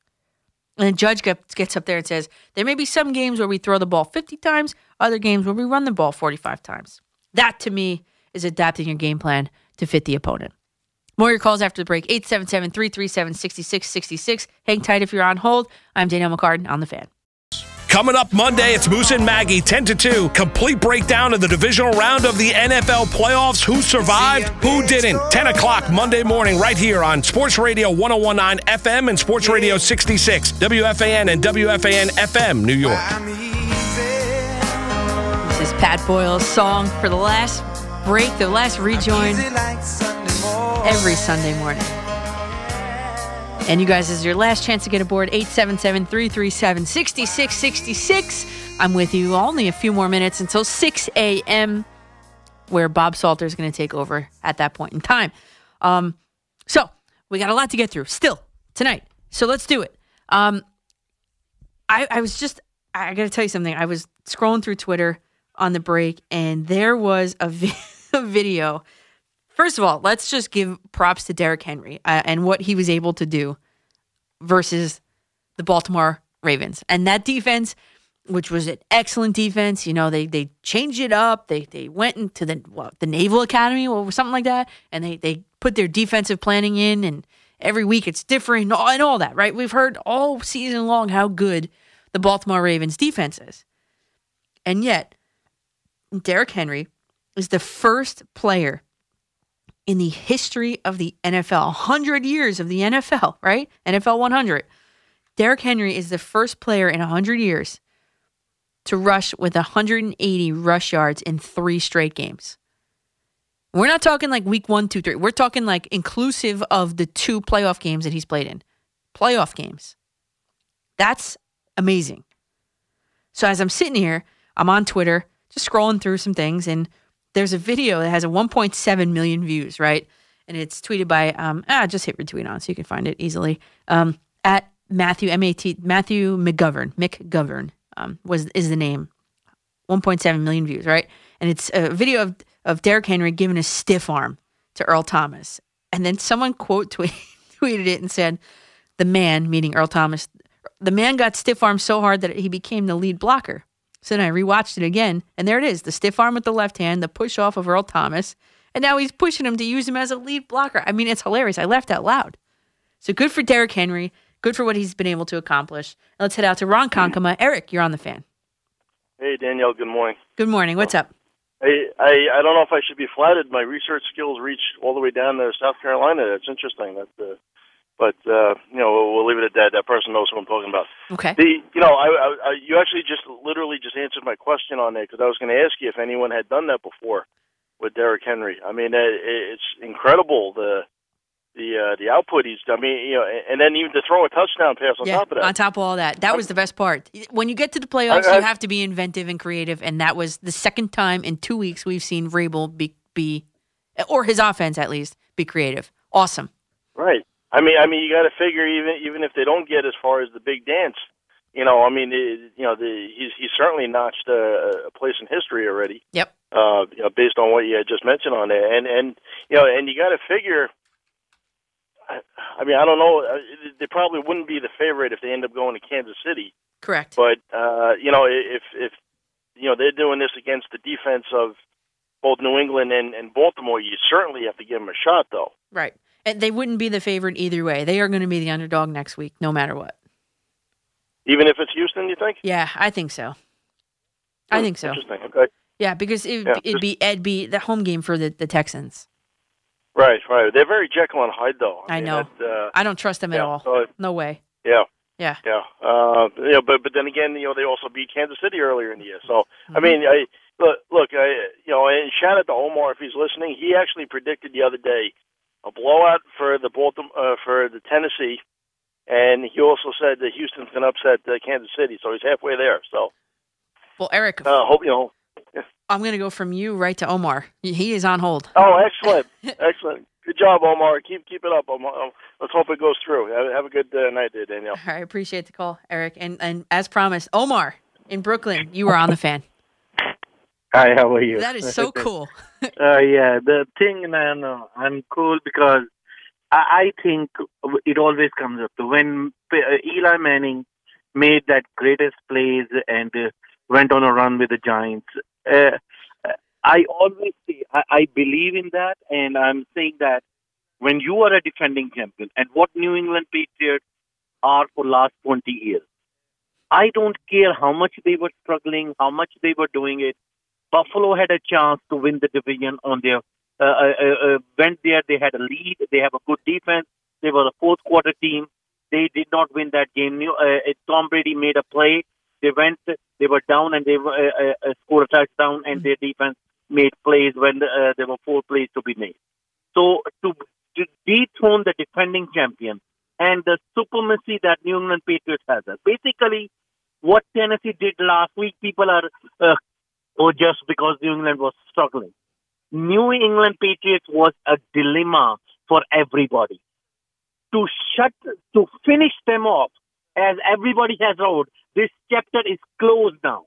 Bill Belichick, Tom Brady, New England Patriots, after last week, are not going to be the same. There is going to be a new AFC East champion. Who is it going to be? Omar, who's it going to be?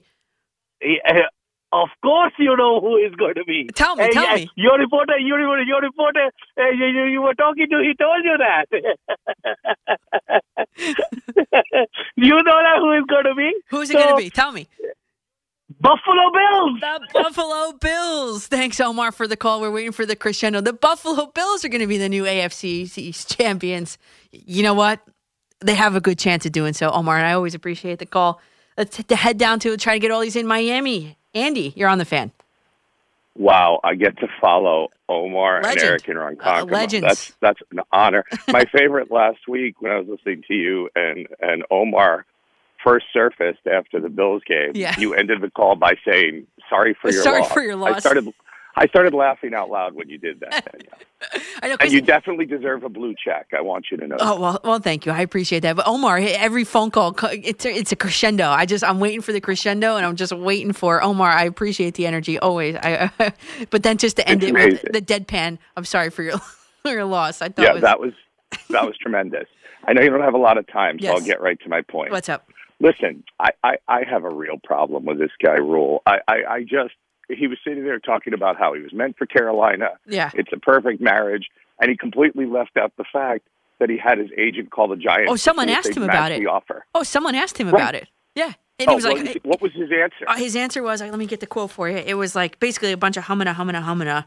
I can't find it close enough. It was but Jackie Gleason, humming. I mean, what's he going to say? Yeah. I'm meant for this. I didn't get to hear the press conference, but I mean, I was just listening. I'm like, wait a minute. This guy had his agent call and say, match it, and I'll leave Carolina and come to New York. And New York's like, no. Yeah. The quote was, I counted it. There were 5 I's, and then I don't even know what the rest of it, because he was fumbling over his words. Yeah, I don't know. So basically what he was saying is, this is a marriage made in heaven. I'm going to be here for 7 years, even though I went to Mexico for a week first. But that if the bothered me Giants too. offered me the same amount of money, I'm gone. Yep. So let me that's tell you exactly why right. I like Judge. Right. I like Judge because it's not just the Belichick pedigree, and to a caller, I guess, about 40 minutes ago who was saying the Patriots don't produce good coaches, I'll say this. Vrabel beat the Patriots and beat Baltimore on the road in the past 2 weeks, Patriots coach. You can say that Bill O'Brien is coaching for the second Sunday, Patriots coach. Mm-hmm. And you can also say my man down here in Miami, Brian Flores, is amazing and beloved by the fan base. They traded Tunsil, they traded Minka Fitzpatrick, and they won more games than the Giants. So, that's with a team that was trying to tank for Tua, which we were, and I'm a season ticket holder. Yeah. And if his first move is to get a Dolphins assistant coach as the defensive coordinator, I'm down. I think Judge was really impressive. But the last thing I want to ask you, because I know you're up against it. Yes. I'll make it short and sweet. I'm really fascinated by the Belichick angle in the Giants coach, because Josh McDaniels was due to interview the next day. And the New York Post had a story yesterday that Belichick pushed really hard for Joe Judge. Now, Belichick is the ultimate, ulterior motives guy. Mm-hmm. My question for you, Danielle, is did he push really hard for Judge because he didn't want McDaniels to get it because he thought Judge was better? Yeah. Or did he push really hard so he could keep McDaniels as his offensive coordinator? And if you're McDaniels and you know that Belichick is pushing Judge for the Giants job, and the Giants, unlike every other team, is a team that Belichick loves. They gave him a start. He was defensive coordinator. He coached right out of Wesleyan with Bill Parcells there. So he loves the Giants. Yeah. And McDaniels was going to interview and got hired. They hired Judge before McDaniels even got to interview. Yeah, Andy, so what do you think's behind that? Andy, I got to cut you off right there. Yeah, I think that Bill Belichick does have the Giants' best interest at heart. I actually did think about this, and I think with giving that recommendation and one, coupled with how well he did in the press conference, I think it was a sincere move. And we got 4 calls to get in only a few minutes. Alan in Queens, you're on the fan. Hi, Daniel. How are you doing? If Super Bowl III had a 2-point conversion, I think the Colts would have won. Case in point, Texans against Bills, which two-point conversions got them the victory. Alan, awesome analysis there. I don't know. And I actually, you know what? I'll save the story for another time. Let's go to Long Island City. James, you're on the fan. Good morning, Danielle. I love you. You're more than ready for prime time. Well, thank you. I'm just keeping these crazy hours. I go to sleep at 8 p.m., get up at 4 a.m. because I'm running for Congress out here in Queens. Oh, well, good luck. But thank you. I went to sleep. The Titans were winning, but it was, it looked like the Ravens were coming on there with that final field goal. Yep. And I woke up this morning, and I can't believe it. It was one of the biggest, at least for me, one of the biggest upsets in recent NFL history. Yeah, they never came back. I went to bed in the third quarter just before, I came on the air, and I was like expecting to wake up to see the notification that the Ravens won, and they never won. I'm an Nets fan, Nets, Mets, and Jets, so I'm used to losing, and rarely do I get a surprise like this, believe me. But it's an amazing, this is one of the best NFL groups of playoff games that I've ever seen. Anyway, good luck. I'll talk again. James, good luck to you too in your race out there. Jeff in Jersey City, you're on the fan. Thanks, Danielle. I have a quick prediction, a quick Yankee question. Go ahead. Predict 49ers and Titans in Super Bowl. I lean to the 49ers as victory. Okay. And for Judge, I would say he should focus on Dan Jones's progress and keep it going. And then the other thing, because he knows it so well, is special teams. Because special teams, field position, is major influence in every victory in the NFL. Mm-hmm. It's so important. So he knows that well. So he's got a lot going for him. And here's the last thing. Who is the new strength coach for the New York Yankees? Oh, God, let me Google that real quick. I don't know the name off the hand. What's that? Did they hire one already? I did not see any reports of it. I haven't looked. That is something that I don't know. I didn't see that. Well, you know what? That hitting coach that they had, the woman, what's her name? Rebecca. She was a hitting coach. She was also a strength and conditioning coach before. Pat just said it. Pat, you can come on here and say it. The new strength coach is Carlos Mendoza, replacing Josh Barn. There you go. Okay. All right. So hopefully he'll get the team right, keep the team healthy, and we have a lot to look forward to. And Jeff, thanks for the call. I appreciate it. I'm sorry I kind of had to cut you off really quickly. Dan, we have like a couple seconds only in Astoria. You're on the fan. How's it going? So I want to talk about the Buffalo Bills, how Deshaun Watson has some stones, and how tomorrow the Chiefs are given 9.5. That is disrespectful to the Texans. The Texans are going to make some noise tomorrow. Well, Dan, that is your mouth to God's ears there. And thanks. We got them all in. I appreciate the rest of you, the last of you guys, for keeping them really, really short. And here it is. There it is. Thanks to all the callers. Could not have done it without you guys. Been a fun 3 hours. Action-packed. Love coming here, talking to you. Great job to Pat behind the glass with that little assist right there at the end. And to Marco on the updates. Huge thank you to 3-time All-Pro, former New York Jet, member of the Kansas City Chiefs Hall of Fame, Tony Richardson, for joining us tonight. Enjoy the rest of the divisional playoff weekend. Here's to hoping our New York teams, both Jets and the Giants, are playing this time next year. I'm 0 for 2 on Saturday, hoping for a better Sunday. I got Chiefs and Seahawks. Chiefs 21, Texas 17. Seahawks 21, Packers 17. Bob Salter's up next. Mark it down. See you guys back in my regular spot Saturday night into Sunday morning, 2 to 6 a.m. We'll talk some NFL championship games. Hit my socials in the meantime. Let's keep the conversation going. Sports Radio 101.9 FM and Sports Radio 66.